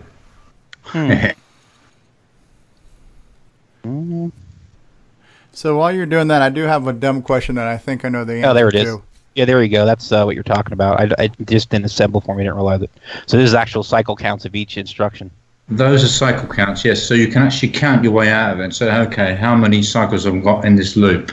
Gotcha. Right? Yep. Excellent. You've got 57 cycles per scan line. Gotcha. Cool. Is there much benefit to using this debugger if you're writing stuff in BASIC? Nah, not really. Not unless you're trying to debug BASIC. Yeah. Or if you're really interested in how it's changing your video memory, maybe. Yeah. But that's as much as I can think of. If you're going to start using fancier basic commands like varptar or something, which is to access the variables directly, you can kind of use that with watch points and stuff and kind of see how the basic variables, your little 5-byte floating point numbers and stuff are changing. But generally, no. Tron and Troff in BASIC are basically the equivalent of the BASIC debugger. Okay. Trace on, trace off, like Mr. Miyagi. Yeah.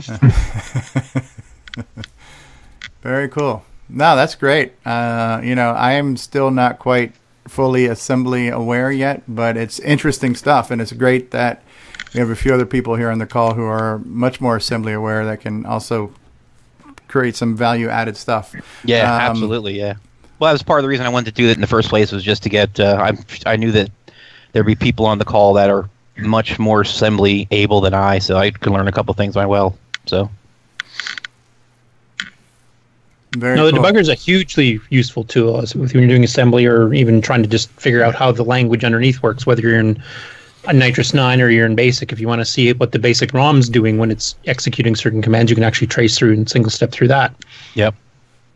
So obviously, what some of the stuff we're seeing here, because we're doing an emulator, we're seeing information outside of the computer. So this is one of the benefits of using modern technology to do a vintage project. If this was being done on actual Coco hardware, what visibility do you have, and what debugging capabilities do you have on traditional old school assembly and stuff like that? Well, if you're talking about just the Coco itself, you have basically none. As far as assembly goes. Now, if you get, I mean, guys, correct me if I'm wrong, but that's really pretty much the way it is. There's none. But my understanding, like if you get and use the EDTA ASM cartridge, you get some debugging, you get registers and that sort of thing, but it's nowhere near anything like you're going to get with using a cross development sort of option like this. Actually, you can get a lot out of ZBug, a hell of a lot. Oh, yeah, that's true. ZBug, yeah, right. Yep. Which is you can set up things like software interrupts, so you can actually have it, step through and pause and dump registers and memory locations yourself. You can set breakpoints. You can look at memory. You can look at ASCII. You can look at bytes. You can look at words. You can look at mnemonics. You can change memory. When you say you can look at it, though, how is it visually represented on the screen? It's probably nowhere near as elegant as what we're looking here in MAME, though, right? No, it's visually represented as single bytes. If you fire up ZBug in, say, XRAW or something, if you've got XRAW and you've got a ZBug or an editor assembly cartridge, you can fire it up in 2 seconds, and we can have a look at that. You can see bytes, words, you can see potential strings of memory, you can look at registers, you can single step, you can set breakpoints, you can yank breakpoints. It was probably the best thing that was available, obviously, at the time. But I mean, as far as what Steve was saying, to his point, I think the display of it is obviously it's clunky. It's clunky compared to what we have today. Right. Yeah. Hey everybody, this is Bill Noble, co-author of Nitrous 9. You are listening to Coco Talk Live, the leading live Coco Talk show. Something new is coming. Tandy Assembly. Tandy Assembly is about Radio Shack and Tandy computers. Tandy Assembly is about interacting. Tandy Assembly is about people. Tandy Assembly is about fun. The first gathering of its kind. Computers of the 70s, 80s, and 90s. All Radio Shack and Tandy makes and models. Join us. Don't miss Tandy Assembly. in Chillicothe, Ohio. October 7th and 8th. Whether you're near or far, Tandy Assembly is for everyone. Visit our webpage at www.tandyassembly.com. Tandy Assembly. So I'm thinking 2 steps ahead here, but one of the discussions we had a little while ago was this Coco Pack cartridge that lets you connect a second monitor to your Coco. Word Pack, you mean? Or? Word Pack or something like that, yeah, where you had the second composite monochrome output to your Coco. Yeah, you could technically, if you have a little driver for ZBug or ZBug, or if you wrote your own, have it dump stuff out to that screen while your main Coco display is doing whatever you're doing. Get like a of debugging of while things are running. Yeah, I do that in OS 9 all the time because I tell it to demem, which is a command to dump memory from another process, and have it just dump it out to another window, so I can just switch windows and see what it's doing. Interesting. No, that's cool. It's I mean, even though I don't speak the language of assembly, I do see the value of being able to visualize what you're trying to do as a development and troubleshooting tool. And there's quirky little things you can do depending what type of debugging you're doing. Like I know one that Nick and I have both used on the Coco 3 stuff is if we're trying to like track an IRQ routine, because that's notoriously hard. Because all of a sudden the code just jumps off in the middle of nowhere under hardware control because a horizontal sync interrupt or something happened. Sorry, can I interject for a second? Now you mentioned that, I was thinking about how would an IRQ in a program fire without some kind of external stimulus? Doesn't it have to have something that's going to stimulate that IRQ to make it fire? Yes. You've got 2 sources, or potentially, it depends if it's Coco 2 or Coco 3. Coco 2, potentially 2 sources you can program, which is the horizontal and the vertical IRQ. The cartridge IRQ is wired to FIRQ, so is the RS-232. Okay. But I'm saying they would all have to be on real hardware. Like I guess what I'm getting at is, can you simulate that in like MAME to have it fire an IRQ in MAME? Yeah. Oh, okay. Yeah. And a software interrupt kind of works the same. So even on a real Coco, if you wanted to try it, you could, if you want to fake a hardware interrupt, you can just have a software interrupt that jumps to the same routine. And you can just interject it somewhere if you want to see what would happen if an IRQ fired off at this particular time. Actually, about software interrupts, Curtis, when we're on that point, is there no difference between SWI, SWI 1, 2, and 3? Basically, the only thing that's really different is that they have different vectors, obviously. They go to 3 different locations. And then also the priority order between them is different. What about register pushes? They're all full interrupts. They're not fast IRQs. Right, so it's potentially just the same as a normal IRQ. Yeah. Okay. Yeah, my understanding with the SWIs is that I guess they had intentions of like the SWI1 was meant for like the OS, SWI2 was meant for like an application level, and then 3 was meant for a user level, but I'm not sure that they ever really get used. A lot of the debuggers actually use SW or the software IRQs to do their single stepping, because basically it'll take whatever code you're about to run, copy to a little temporary buffer of like 10 bytes, and then add an SWI software interrupt after that. Yeah, that's so basically just run an instruction at a time, and then immediately trigger off and run off and print to the screen or whatever your debugger's doing. Yeah, that's what ZBug does. Yeah, and OS 9 itself, all of its system calls are SWI2 calls. Okay. So it's used extensively there.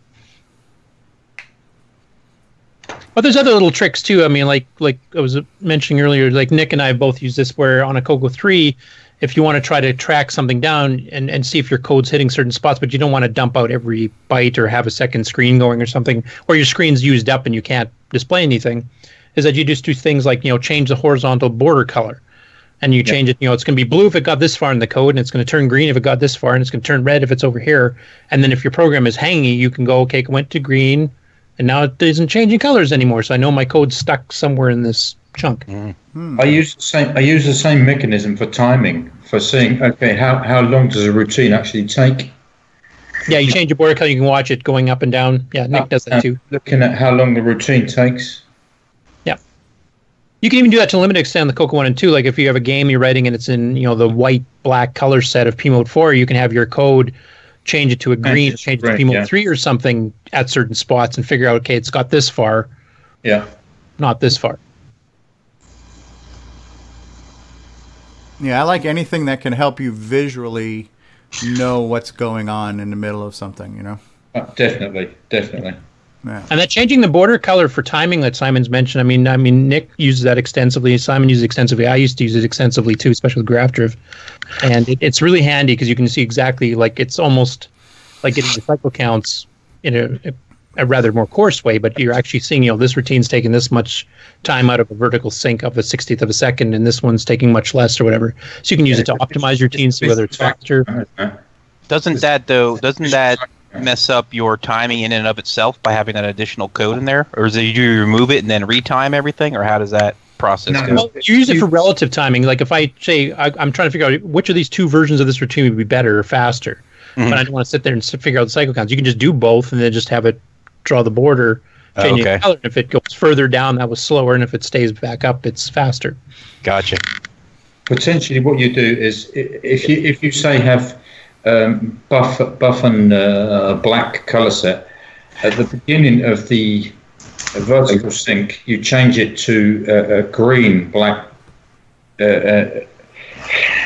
Run your routine, and as soon as your routine's done, you change it back to the buff black. So it's measuring it kind of like up and down from the top of the screen. You can see, okay, it's taking this much time. Right. Yeah. You just put a video up, I think, demonstrating that, didn't you? Yes, I did on Facebook. Yeah. That's cool. That's cool. This was a good little presentation. Very nice. Indeed it was. It was so good, it kept David Ladd's mouth shut the entire time. So. Shut up, Steve. Shut up. You can take that and go to the bank. Unfortunately, it didn't work on Steve. I don't know why I put up with you.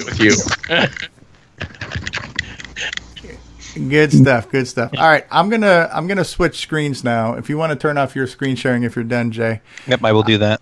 I'm gonna switch over now and look at a couple other things, and we'll move the conversation to a few other topics, because I did notice that there is an update to the Tandy Assembly website. So I thought it would be nice to show some of that. Hey, this is Bruce Moore, author of Force of Doom, and you're watching The Original Gamer, Stevie Stroh.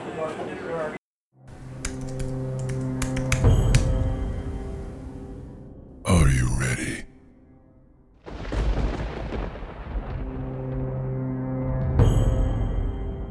For the Forest of Doom.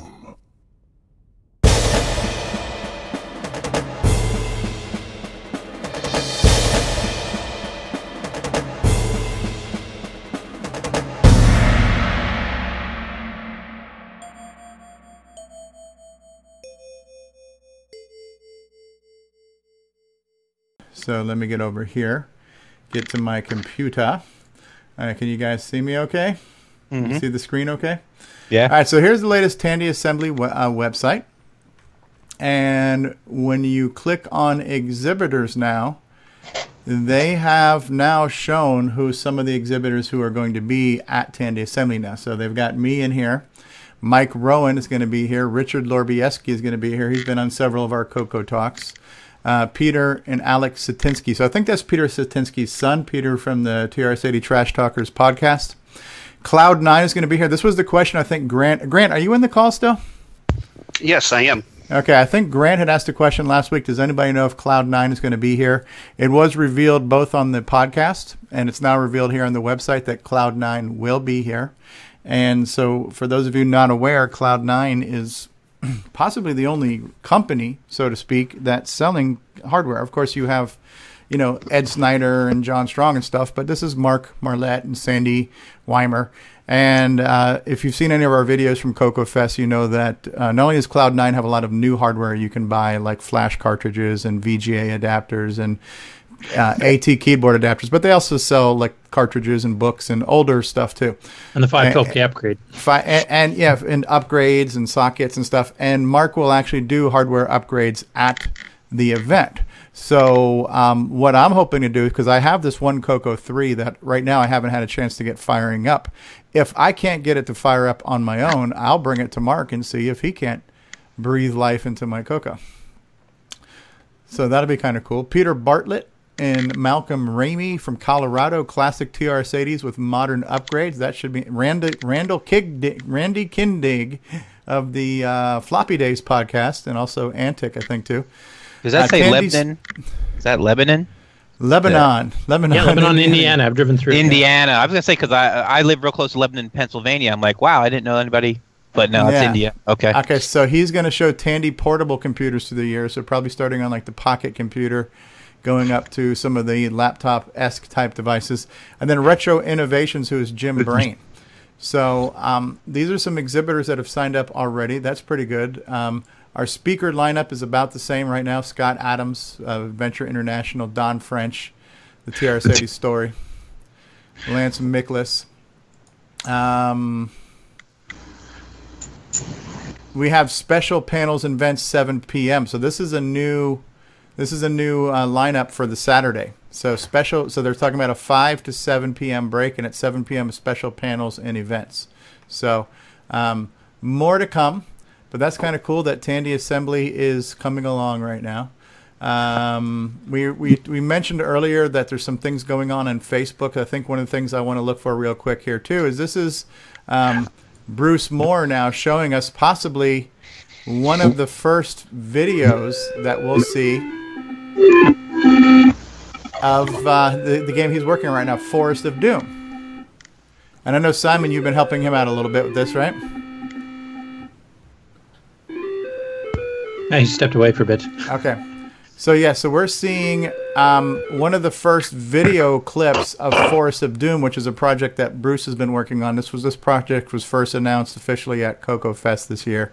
So this is a text adventure game 30 years in the making right now.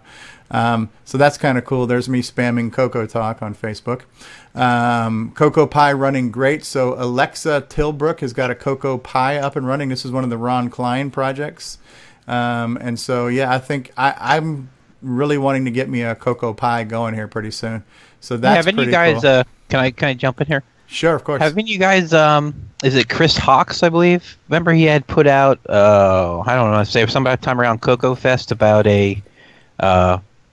and I guess it was a pass-through adapter for the keyboard, so you could actually put a Pi inside of a Coco. Did that get anywhere? I haven't really heard much. I was wondering if anybody knew where that's at. Yeah, that was just recently officially announced that he does have this. It's a Coco. It takes the Mylar connection. It passes through. It'll let you plug it into a Raspberry Pi, and then it goes back. And so it's basically kind of like a Coco 3 to USB adapter. Right, you can plug it into a Raspberry Pi and put that inside your Coco 3 case. Excellent. Yeah, I'm really thinking about working on one of those. That sounds interesting. Yeah. So what else is going on in Facebook this week? Okay, so we got somebody who says, I just got something from my parents' home. He's got a 64K Tandy Color Computer 2. That's kind of cool. I thought this demonstration here is pretty cool that Bill Pierce put on their group, showing an OS 9 maze program that not only did it automatically generate the maze, but then it solved the maze too, and it did it very quickly.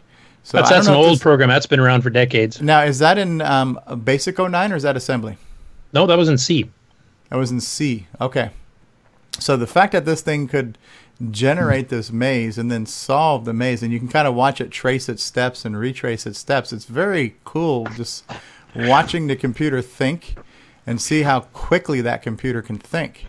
It's really neat watching it get stuck, and then so because it doesn't have, because it's not like us with a pair of eyes that can see the whole maze, it's got to try each turn until it reaches a dead end and come back. But it's kind of cool, like computer learning, almost like a little bit like what Boise is doing. It would be if you were in the maze, because you don't have the bird's eye view. Right, yeah. If you're in the maze, you don't have that bird's eye view, right? So it's a first-person view. Very true. Bill and I used to use this as a screensaver at work if we weren't working on anything. We just switch to this window and let it run for a bit while we're running printers or whatever. Yeah, it's really cool looking. I was quite impressed with that. Somebody put up a thing on Facebook here about how there's a video of Nirvana playing at a Radio Shack in the 80s. Footage surfaces of Nirvana playing Radio Shack in 1988. How cool would that have been? Nobody knew who Nirvana was back then. It's like, who is that crazy guy with the long hair, right? So here's Mateo's computer that Mark sent to him, so that's kind of cool. I'm not sure what... I think this is the SCART cable that Bruce Moore got. And I know this is something that Richard was working on. Richard took Barry Nelson's design for the SCART cable and created some type of RGB to SCART to HDMI thing where you can plug a Coco 3 into a modern television. So I think that's Bruce getting his in the mail. So his little bundle of joy arrived. Here's the demo that you were just talking about that Simon created, showing how you can change the screen. The kind of the colors on the screen right now. We can see the green line here kind of going down. Yeah, and that means it's running slower. So basically, if the triangle is really small and doesn't have much to draw and calculate, it's not putting too much green because it's going really quick. And the bigger it's getting and the more complicated, then the more CPU time it's taking as it goes down. So this is a way to visualize your code and how many cycles it's taking. Yeah. That's pretty cool. It's also just cool that you can mix the colors on screen, which is something that, if you don't understand hardware and assembly, this is almost like sorcery. Like, oh my God, how are we doing this? Because you can mix the text modes, multiple graphics modes, all kinds of things in the screen at once. Right. Yeah. So that's a really cool. I do understand these things. It's like sorcery. Rick Adams chimes in. Actually, if you've ever seen Music at 2, it uses that technique because it has a little text on the top and then, graphics on the top. I can't remember which order it is, but it basically splits the screen half in graphics, half in text. You can actually do that across the screen as well if you want to. Yeah, so that's a bit more timing intense. It's a bit harder, yes, but you can. Yeah, and this question came up, which I thought was interesting because this is our Color Computer Deluxe joystick, right? And well, they were made by a company called Kraft, K-R-A-F-T. And Kraft made this joystick for IBM PCs, IBM PC Juniors. They made them for the Coco and for the Tandy 1000. And so this actual joystick design was used on a lot of different systems. It's familiar to us, but it is, it was actually a third-party kind of design. And I just thought that was interesting that we can see this same package with many different faceplates on it, Yeah. This isn't the same Kraft that makes Kraft dinner, is it? Kraft macaroni and cheese? It could be. Yeah. Reebok, the joystick. All right. Now, I think there are some differences in how the X and Y coordinates are transmitted out on the different versions. Like on the Coco, I've heard them talk about how it's a voltage change potometer, and on other ones, it's a different way to send out the information. So I think the electrical signaling may be different on the PC version versus the Coco version, but the actual physical stick and the plastic box it comes in are all the same, Yeah. Greetings, YouTubers. Atari Leaf here, and you're listening to Coco Talk.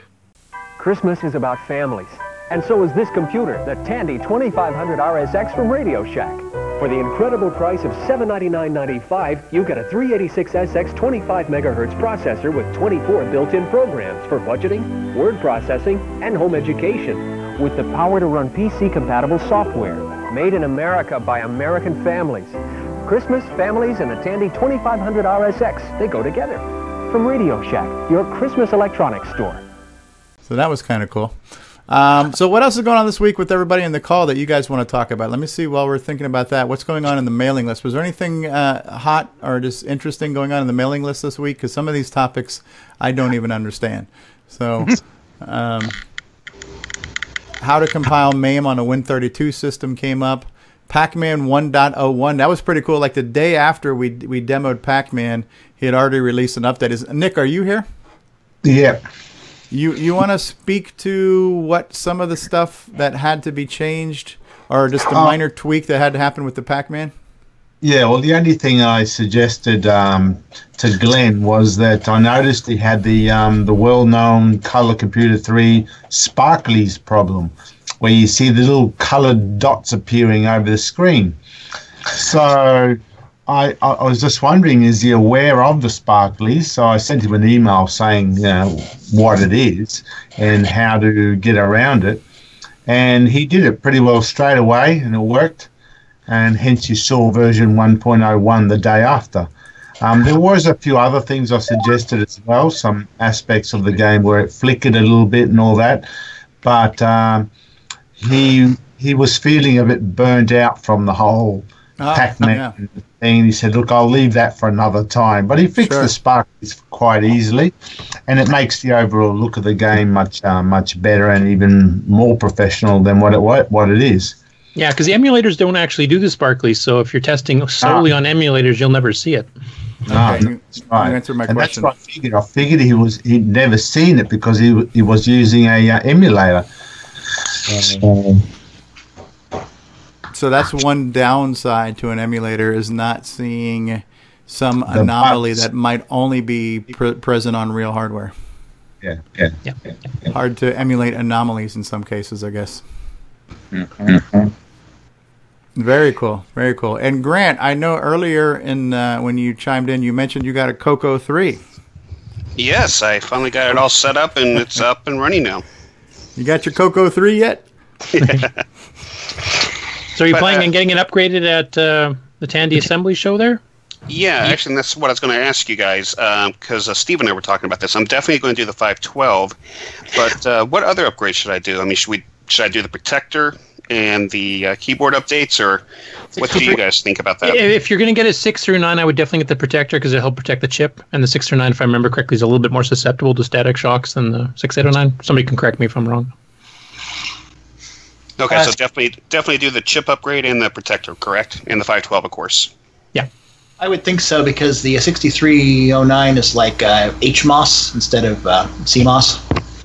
Another level of electronics. Okay. And get yourself a Coco SDC. Yes, if you don't already have one. Yes, I already have one. I love it. That's awesome. Well, we're definitely glad to see some Cocos staying out of landfills and making their way around to the community. Especially Cocos, because they're rare as hen's teeth for a lot of people, unfortunately, or really overpriced.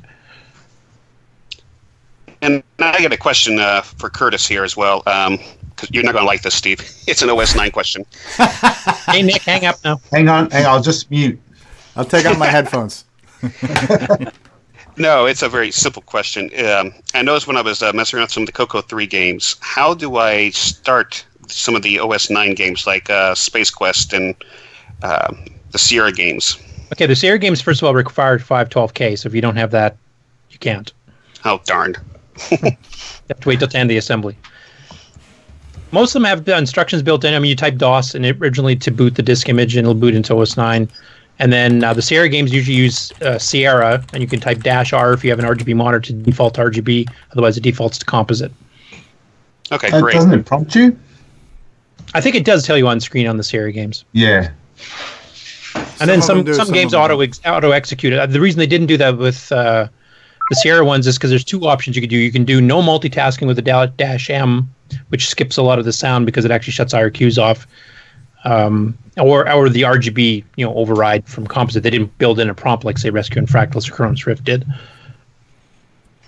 Okay, great. So, yeah, when I get the 512, then I will definitely give that a try.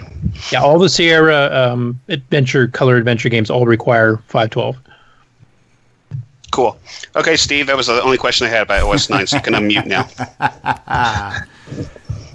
I'm just surprised Nick knew something about firing up an OS 9 game. I was impressed.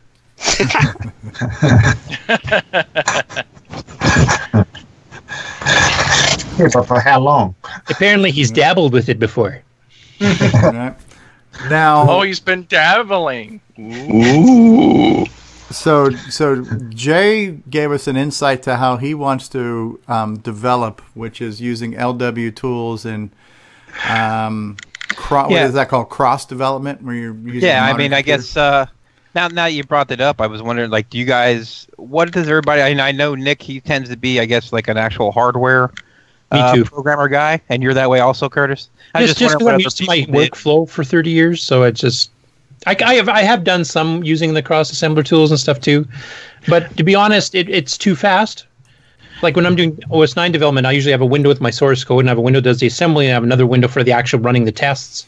So while I'm assembling something, I'll start going through the next chunk of the code and figuring out what I'm going to do next after I finish testing it. So my workflow is I kind of like multitask that way while it's running. And if it just goes blank, then it just doesn't flow as smoothly for me. It does take me a lot longer than it would using a cross assembler, but it's just what I got used to. And Nick's just old fashioned. Yeah, it sounds better than just dumb.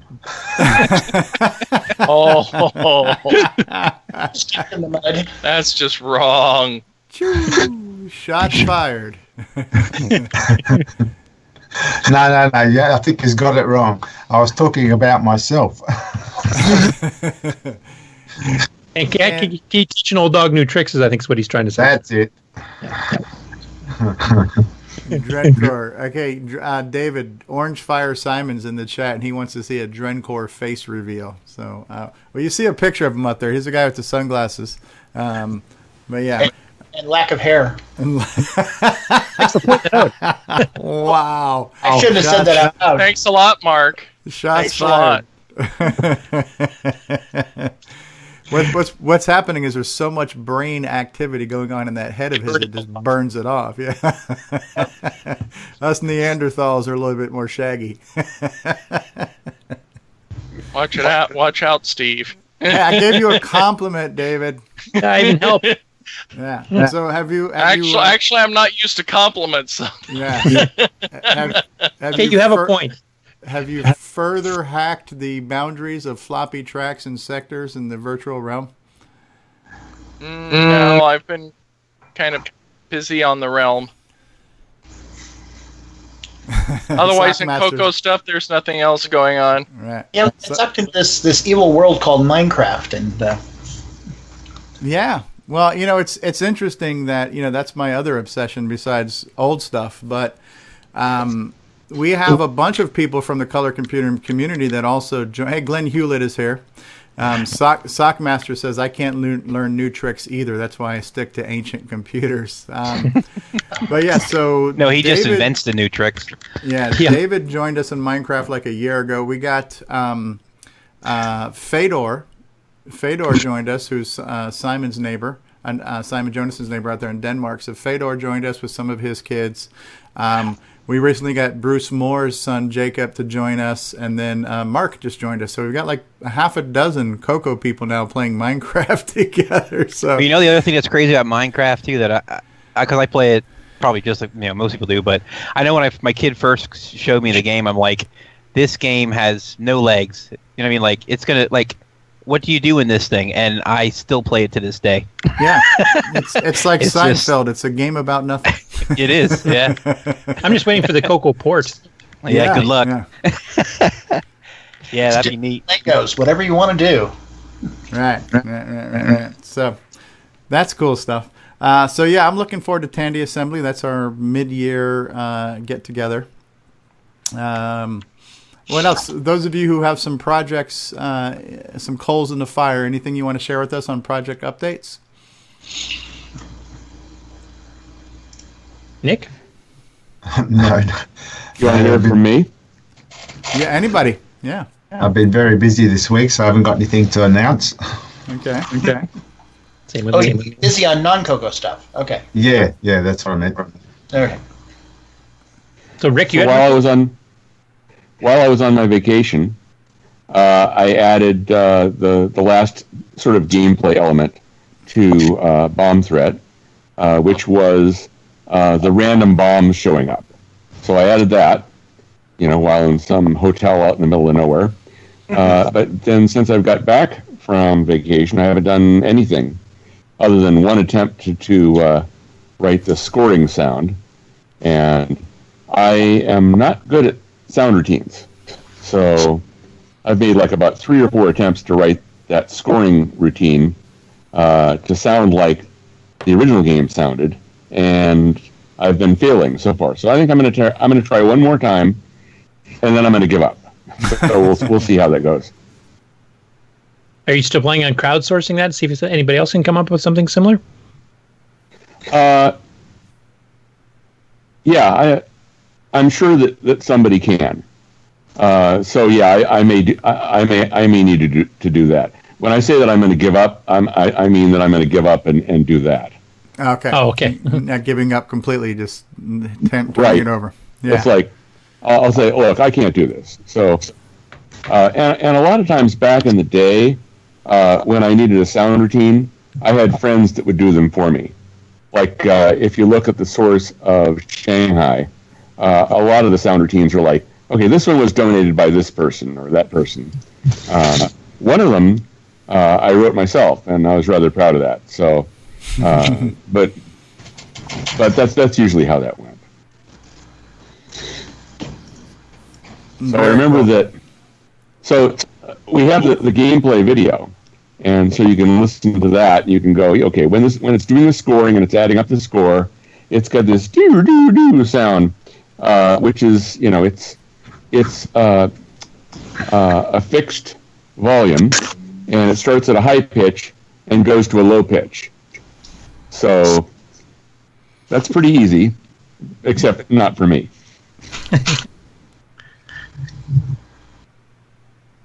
So, so it's just a matter of, I've got a sound in there now, which sounds quite reasonable, but it's like the chime sound from Shanghai, because I just stole it out of there. But I'd kind of like for it to sound like it originally sounded, because, this is sort of an attempt to get the game back that I lost. So, in the gameplay video, you can hear what it sounds like, and then, we'll have somebody like Simon or somebody go, well, I know exactly how to do that, and then 15 minutes later they'll be done and they'll give it to me, whereas I've made about 4 or 5 tries and it's like, well, no, that didn't work. Well, let everybody know either on Facebook or in the list or both. Yeah. If your last attempt has been done and you're still not happy with it, and then we'll see who else can come up with something. Right. I think that I think that people would get a kick out of doing that. Oh yeah.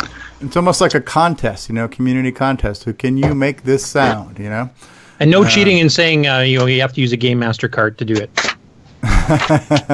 Well, I was going to say, if anything else, we could probably just play back the video and digitize the sound from the video and convert that to a WAV file and throw that into it. Well, that would be sad. It would work, but it'd be sad. Push comes to shove.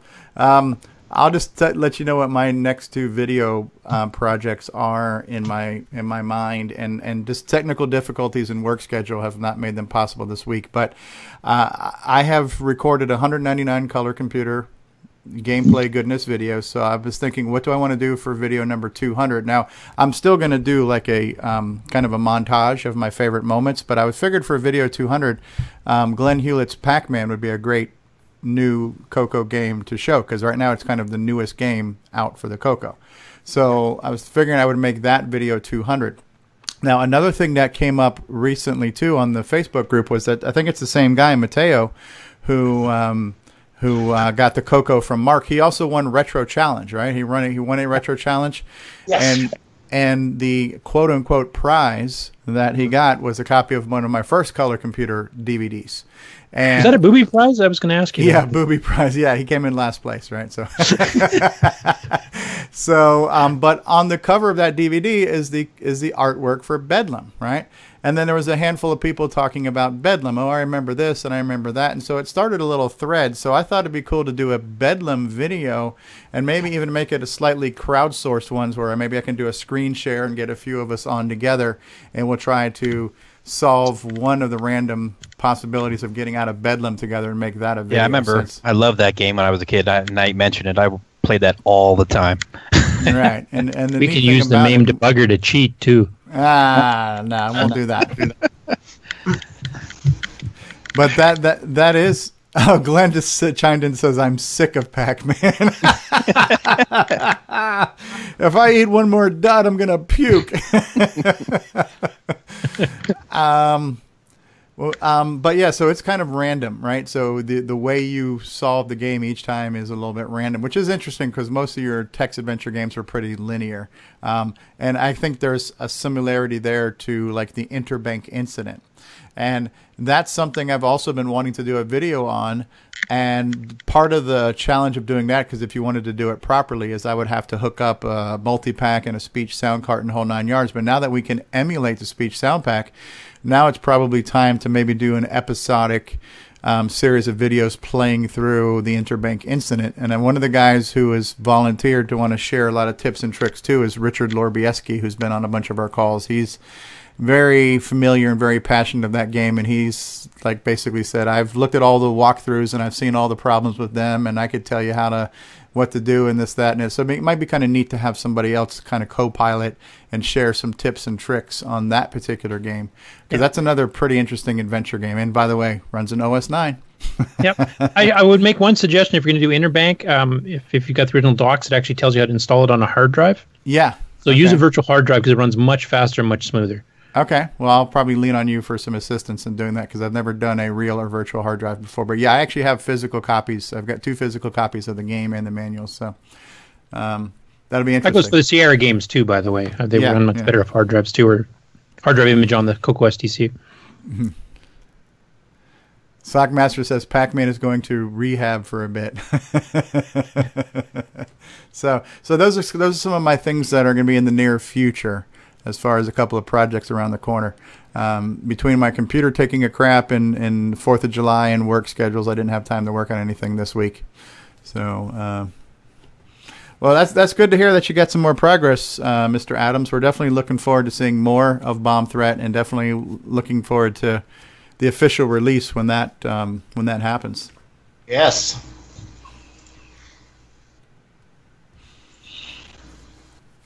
Basically, I need people to play it to go, does this game suck or is it okay? Yeah. Well, I mean, is there anything different from the last copy that I saw?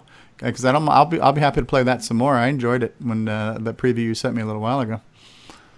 Yeah, I need to update it to have it include now the random bombs that show up during the gameplay, and then other than making the scoring sound be the real original scoring sound, there's nothing more to do. Okay. So have you given any thought to how you want to release it yet now too? Is it going to be just digital, or are you going to do disc images, physical packaging, anything like that? I really don't know. I'll probably do some, do I want to do cartridges? Well, kinda. It's kind of a lot of work. I don't know if I really don't know. There might be a limited number of cartridges made. And then once those get out, maybe people will ask for more, and maybe we'll put together some more. I don't know. Okay. Well, I definitely count me in for a cartridge if you go that route. Of course. I think cartridge number 1 goes to you. I'm honored. I was just thinking about this too with your laptop. You know how your laptop died and you have the hard drive you had to pull out from there? Yep. This is almost like your floppies you had with the original source code for Shanghai. This is the source code for Bomb Threat has been developed on that old laptop, or maybe it was a different machine. But that's the closest thing you have now to an original floppy, Right. Well, actually now, I do all my development now on my Raspberry Pi. Okay. But for going on the road during my vacation, I transferred it from the Raspberry Pi to my laptop, and then I worked on that on the laptop, and then brought the laptop home. And once I got home from my vacation, then I killed it. Hello, this is David Ladd, and you're watching Original Gamer Stevie Stroh. Every Christmas, Santa's little helpers go shopping at Radio Shack.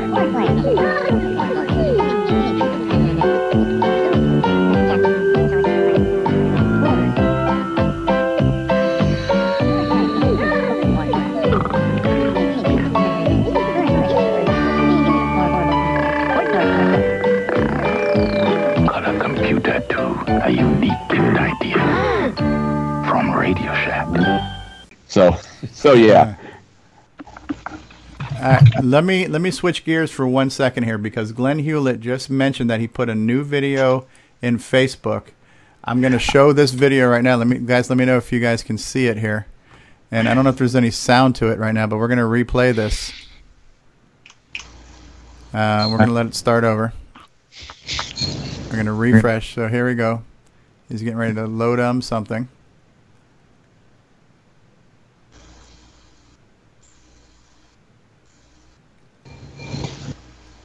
Keyboard got him. Yeah.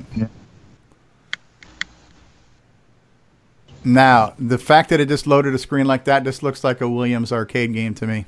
Yeah, that's what I was going to say. That's what first happens when you boot these things up. It's part of the self-test. Yeah. And he says here, this is something I've been looking seriously into this week, just for a bit of fun. Can anybody recognize it? And so, Williams, right? And so Terry says, that looks to me like several Williams games power on like that. Curtis Boyle chimed in. This looks like part of the Williams self-test. Yes, so there's a little Robotron, Defender, Joust. Yeah, so there's a little teaser of what we might see for a future transcode project. I know it's been discussed by many people that part of this is some of the heavy lifting's done because you don't have to translate the CPU language, but you still have to now emulate graphics and sounds that are going to still eat up CPU cycles. So that's cool. Absolutely. That's cool. Very cool. Did anybody get a chance to do your homework assignment and finish listening to the Coco Crew podcast? I did. I liked it. I found it to be surprisingly short. It was only about 2 hours and 15 minutes, so I felt like I got robbed. Yeah, I went to sleep before midnight when I heard it, so I was kind of like at a loss what to do at that point. So, Sockmaster says that looks like TV, like the snow pattern on the TV.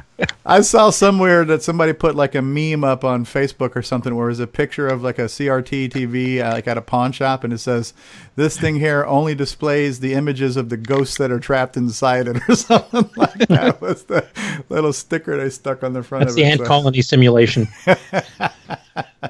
Also known as a cosmic background radiation. Yeah, right.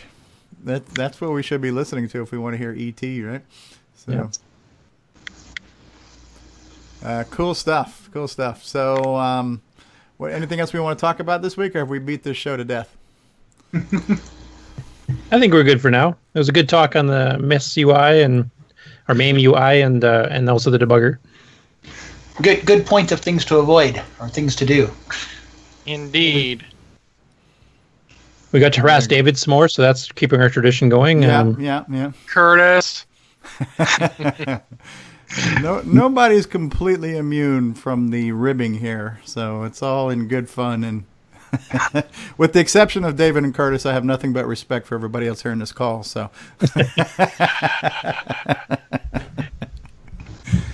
good stuff. Well, let me just show you guys one more thing. I'll show you a couple of clips of this. So I haven't really officially announced this, but I think it was leaked one time. So when I was at Coco Fest, I ended up recording a bunch of bumpers from a lot of you, and many of you are actually in this call right now too.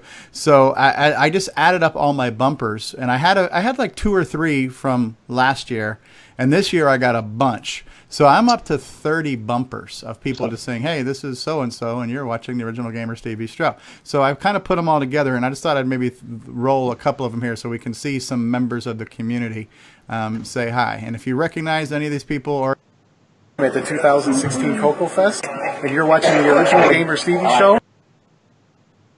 Hey, this is Bruce Moore, author of Force of Doom, and you're watching the Original Gamer Stevie Stroh. Hello, my name is Grant Leedy, and I watch the Original Gamer Stevie Stroh. Hello, this is David Ladd, and you're watching Original Gamer Stevie Stroh. Hi, this is Rick Adams, and I'm the author of Temple of Ram and Shanghai, and you are watching Original Gamer Stevie Stroh. Hi, I'm Mark Barlett with Sandy Weimer. We're from Cloud9, and you're watching the Original Gamer Stevie Stroh. Hey, I'm John Strong, the author of Bomb Squad, and you're watching the Original Gamer Stevie Stroh. hits just keep coming, folks. But yeah, I got about 30 of those now, so I can put those in future productions. So that's kind of cool. Something I've always wanted to do, and I'm like, I'm not the kind of person that likes to bother people. So especially at my first fest, I felt very reluctant to ask anybody if they wanted to do that. So I only got a few. But this time around, I figured, I know a few more people and stuff, so I got a lot more bumpers. So that's kind of cool. It's a fun little thing for me to have. I have to say, I've never done a bumper for you. I should actually do that the next show. Yeah. Or I think we talked about it this last year and it's never happened. Completely forgot. Yeah. And we got too busy jamming. And for some of us on Skype and stuff too, if you guys ever want to call me, just we do a one-on-one Skype call and we can record a little bumper that way too. Be happy to do that. But yeah, I got Glenn. You got Glenn Hewlett. I got a bumper from him. I got a bumper from who's the guy who did Flooded? Evan Wright. A bunch of people, right? So it was kind of cool. Rick Adams. We got a bunch from John Strong. Got a couple from Alan Huffman. So yeah, that was kind of a fun little thing to take all those videos and put them all together now. And didn't realize how many I have. 30 bumpers is pretty good, So what did Glenn say here? It says, if I don't have to translate 6809 source code, what should it be called? It's not a transcode. I guess it's an emulation? Or is that in this case here, is it just a port? That's a good question. If he's not transcoding the source code, what do you call it?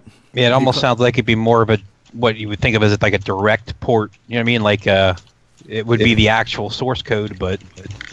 Right, you're not changing the logic of it. You're just changing the input-outputs usually, the graphics. Right. Yeah, right. And then possibly emulation to some extent because you have to emulate the sound hardware and graphics hardware that don't really exist. Right. If you're doing something like a 6502, like an Apple II, which has no video and audio support versus a Commodore 64 that does, then you would have to either emulate the sound and audio or you'd have to strip it out of the Commodore version going to the Apple and come up with something else. Right. Cool. But the actual game code would be pretty much the same because you got all the same registers. And yeah. So maybe I'll just close with a question on what suggestions does anybody have on something for us to talk about next week? Maybe we'll plant a few seeds on something that we can discuss next week. I think it's time to do a beginner's tutorial for OS 9. We just lost Rick Adams. And Nick Morentis is hanging up, and the internet's crashing all over the world right now. So Armageddon and the zombie apocalypse are upon us. I don't disagree with that. I don't disagree with that at all. Well, we haven't really done OS 9, so yeah, it's about time. A beginner's tutorial on OS 9. Okay. Yeah, just I don't know. Do we want to start with stock or nitrous? Jump straight to nitrous, or? I'd say we start with stock at least, Kurt. Well, so you bought the original discs. Here's what you do. Is there any benefit to understanding OS 9 before you go to Nitros 9? I don't think so.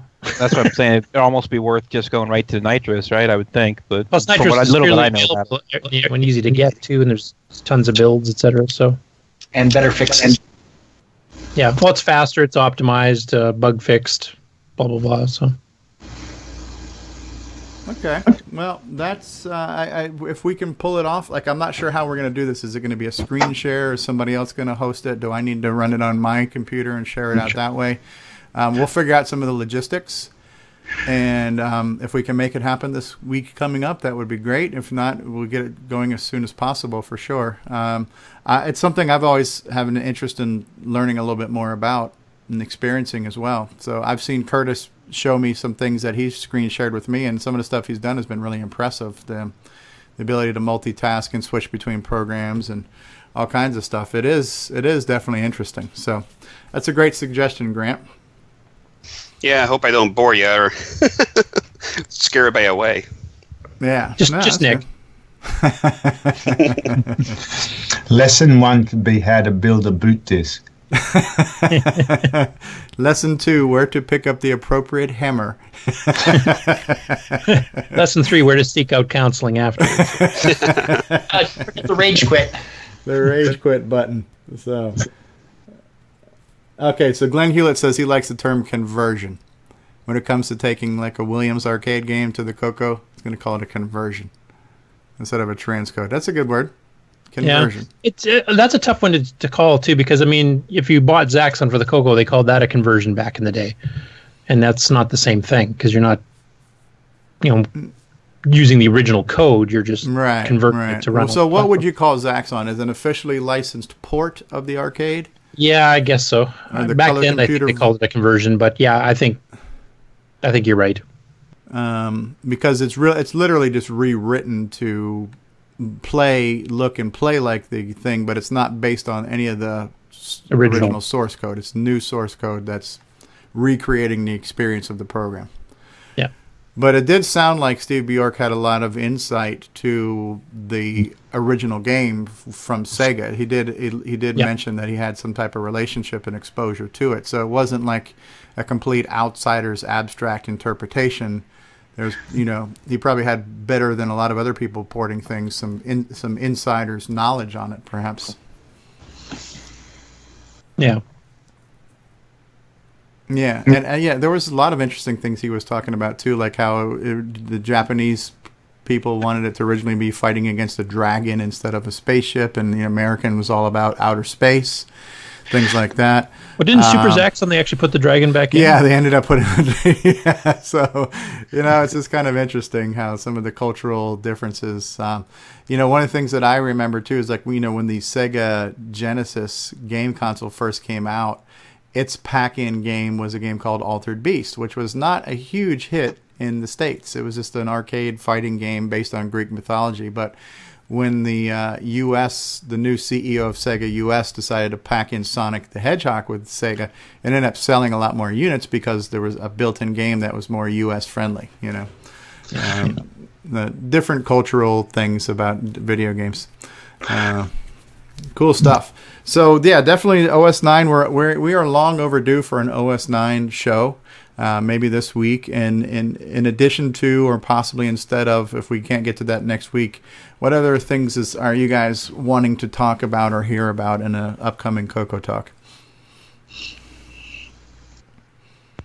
I guess part of it depends on what happens over the next week. Like if you get another basic video out, we might discuss a little bit of that. Or right, yeah. The next one I'm going to do is the play command, which maybe I'll get to this weekend as well.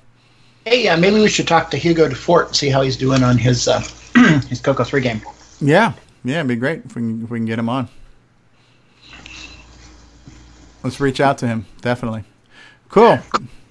All right, well, let's wrap up this week's Coco Talk, and definitely want to thank everybody who's been here from the beginning of the call and everybody who's been watching us in the live chat. Let me go back and look at the chat real quick and say hi to everybody who's been in the chat, just so I don't forget those who have been with us. So Nicole was here earlier, Mark Overholzer was here, Alan Zeister was here, Alexander Wallace from Mexico was here, John Mark Mobley. Is it Mobley or Mobley? Is it Mobley? Okay. Curtis and Grant were here. Nick Morentis came by the chat. Richard Lorbieski was here and said he had to go. Richard Cavell was here. Sock Masters in the chat. Simon Jonason was also in the chat. Wayne Campbell stopped by the chat. Orange Fire Simon stopped by. Orange Fire Simon also lives in Denmark, same area as Fedor and Simon Jonason. Glenn Hewlett's in the chat. Sock Masters in the chat. All right, so I believe we've said hi to everybody in the chat. That's good. Good times. And on the call, who we have left on the call right now is Curtis and Jay, David Ladd, Mark Overholzer, Bill Noble, Nick Morentis, and Grant Leedy. Thanks, guys, for being here. Another great week. We managed to basically ad-lib another week. Just like the previous 15. Yes, like the previous 15 weeks. Just tiptoeing and tap dancing our way through a 2 to 4 hour show. Excellent. It's a group meeting every week.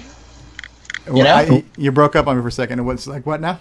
It's like a user group meeting every week. Somebody drops by and talks about something, and Yeah, it's an online user group meeting. That's a good analogy there.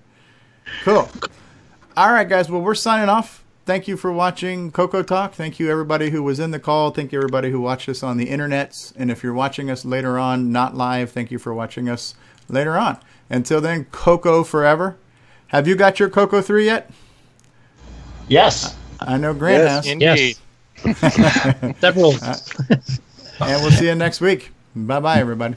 Later all. Bye. Thanks for listening to another episode of Coco Talk. We certainly hope you enjoyed the show. And if you did, why not check us out on the web at cocotalk.live, where you can watch video replays of all of our live episodes, as well as send us feedback and suggestions for the show. We'd certainly love to hear from you. Until next week, I'm the original gamer, Stevie Stroh. Keep on cocoing, Coco forever. Have a Coco day, and bye-bye, everybody.